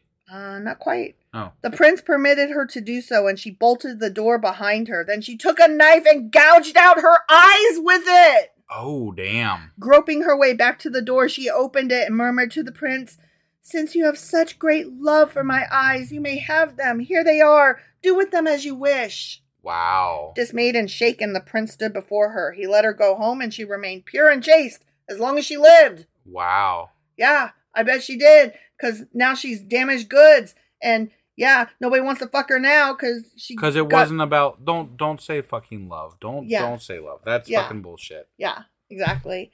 And her virginity was so important that she would rather carve her eyes out. The whole story is gross. Because she was gonna get raped either way. Right. You know what I mean? It wasn't about love. It was about he wanted to rape her and he was pissed because she wouldn't let him. Right. And it's like, ew. And she's like, "Here's my fucking eyes that you love so much. Go fuck a skull, man." The story is like the incel stories that you hear. Yeah. Like, what? I love her, so I have every right to, be with her. And if she doesn't like me, then it's her problem. Of course. Like, what the fuck is wrong with men that think these things? It leads me to think that my ex, had he not been able to find a woman, who made him become religious, and isn't that convenient? It makes me think he would have been on this Andrew Tate train, the incel train. Yeah, I could see that. It's a very narcissistic in the medical sense of the term, not the like you're so pretty and vain perspective. Right. It's a very incapable of seeing other people as actual people with feelings. It's a complete lack of empathy for your fellow man, and like you are the star of the story. But it's almost like it's a trained manly thing. Mm-hmm. Like men in general, I feel, are conditioned to not have feelings, mm-hmm. to not view women in any other light than an object. Mm-hmm. Like that is how we are conditioned. And if you see it in any other way, if you see a woman as a person, if you act as though they are a real human being, you're considered weak in the manly circles. You know? Yeah. And that's something I railed against growing up. I didn't understand it. I still don't understand it. I, in fact, am, I could hold my own, like against most men, quote unquote. Yeah, I wouldn't want to get into a fight with you. I'm just saying, like, I would rather make manly the ideas of equality and, just women's rights. Like, I feel like that is, to be secure in myself is more manly than to objectify women, But it's safe for you to say that because you are very broad-shouldered and tall. And definitely. You have a very manly stance about you. Right. So, for sure. Like, you present as somebody who could fall into that, like, redneck, backwards behavior because you look like a military guy. You know what I mean? You look like a farmer guy. You look like that guy. I do. And it is perfectly safe for you to say, yeah, I'll hold my wife's purse. What? Yeah, I'll buy her tampons. What? Right. Right. So I think it's easy for you to say. Because someone of a lesser stature than myself that couldn't maybe hold their own. Yes. Would possibly even be scared to do those things because... And it's not that I haven't ever felt that way. I have. No, I know. I've definitely not wanted to hold your purse in the past. Oh my God. You still have problems with that sometimes. But I've always been who I am, but I've become more comfortable with who I am in public in the last, I would say, 5 to 7 years. And I would say that's one of the things that I've challenged you on. Like, if I've had to like learn patience and kindness and be less of an authoritarian figure, you have had to like get rid of sometimes the manly man thing that's in you, the machismo that you. But it's not that I have the manly man thing in me. It's I have a fear of the image of not being that manly. You know what I'm saying? Yes. Like that's what it was. More the fear of not holding up to that image in society than it was about me believing those things. I definitely don't believe those things. No, but you don't like anybody looking at you and thinking ill of you.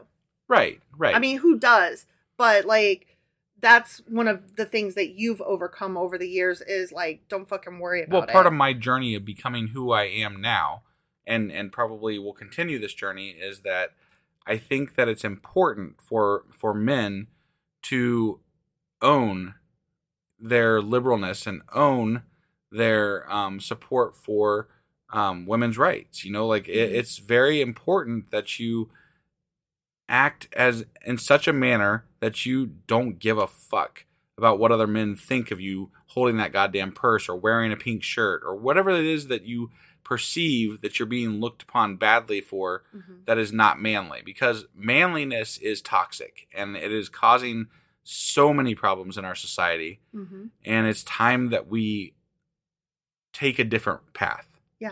And we need to be the ones, especially the older generations, like we're getting to that part where we're the older generation at some level. We're in our mid to late 40s, so like that's us now. But especially us, I don't want to be the old boomer saying stupid things that, right? We need to be part of leading the way. We need to say, no, you other people that are my age, you're stupid. Stop doing what you're doing. Right. So, I don't know. Definitely challenge y'all to be better. And I don't mean directly confront. I'm just saying be who you are and don't worry about the fucking shit you take from other men. They are the ones that are not manly. It's true. 100%. They are not secure in their manlyhood. Like, when men are like that, all I can think is, oh my God, your wiener. Right? Like, literally, it always comes back to your wiener. And yes, I call it dick a wiener because it's just so much more childish. And because that's what I think when I see balls hanging on the back of men's truck and they zoom, vroom, vroom, gun their engine. I'm like, oh my God, your wiener. Right. Like, you are so much more than your wiener. You could be if you would just not worry about it for a minute. Right. Yeah, exactly. So anyway, we just solved all the world's problems. Something like that. And we just got done with that. Yeah. So we are done with the book club for today. There is not a weekly replay as yet. That will be coming up on Tuesday because we've got 2 more episodes left in Ezra. Yep. Those are going to be our wrap up and our contradictions episode on Tuesday. So stay tuned. We will see you guys tomorrow for the wrap-up. Mm-hmm. And then Tuesday we'll have the Contradictions episode. And then on Wednesday we'll start Nehemiah. Yep. There you go. We'll see you guys then. All right. Bye.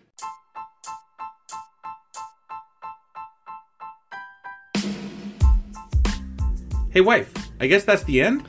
But husband, that's just sad. It doesn't have to be. We are on lots of social media platforms like Twitter. Our handle there is sacrilegious_D. For D's nuts. Oh my God. Stop doing that. Anyway, we're also on Facebook, Instagram, and Pinterest. There's a link to all of our social media sites at our website. Ooh, we have a website? Yeah, it's sacrilegiousdiscourse.com, where you can also find a link to our merch shop. We have a merch shop? Yep, we have podcast-themed clothing, mugs, notebooks, and more, as well as an atheist and science-themed products. Wow, our fans should really go check that out right now. Definitely. They can get in touch with us by sending an email to sacrilegiousdiscourse@gmail.com. But before they do that, we could really use some help. Oh yeah? With what? Well, it's not free running the podcast, and we need some financial support in order to get better equipment, which will free up time so we can concentrate on our podcast and our fans. Okay, so what should they do? Head over to patreon.com/sacrilegiousdiscourse and sign up as a contributor on our podcast. Supporters there receive additional bi-weekly episodes that we record just for our Patreon members for as little as $2 a month. Also, we'd really appreciate it if you would like and subscribe on whatever platform you're using. And Apple Podcast reviews help us out tremendously. Like and subscribe. Leave an Apple review. Join us on Twitter. Support us on Patreon. That's a lot of instructions. Don't forget to say thanks. Thanks. Okay, bye.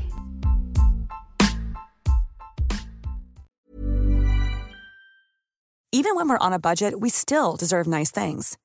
Quince is a place to scoop up stunning high-end goods for 50 to 80% less than similar brands. They have buttery soft cashmere sweaters starting at $50, luxurious Italian leather bags, and so much more. Plus, Quince only works with factories that use safe, ethical, and responsible manufacturing. Get the high-end goods you'll love without the high price tag with Quince. Go to quince.com/style for free shipping and 365-day returns.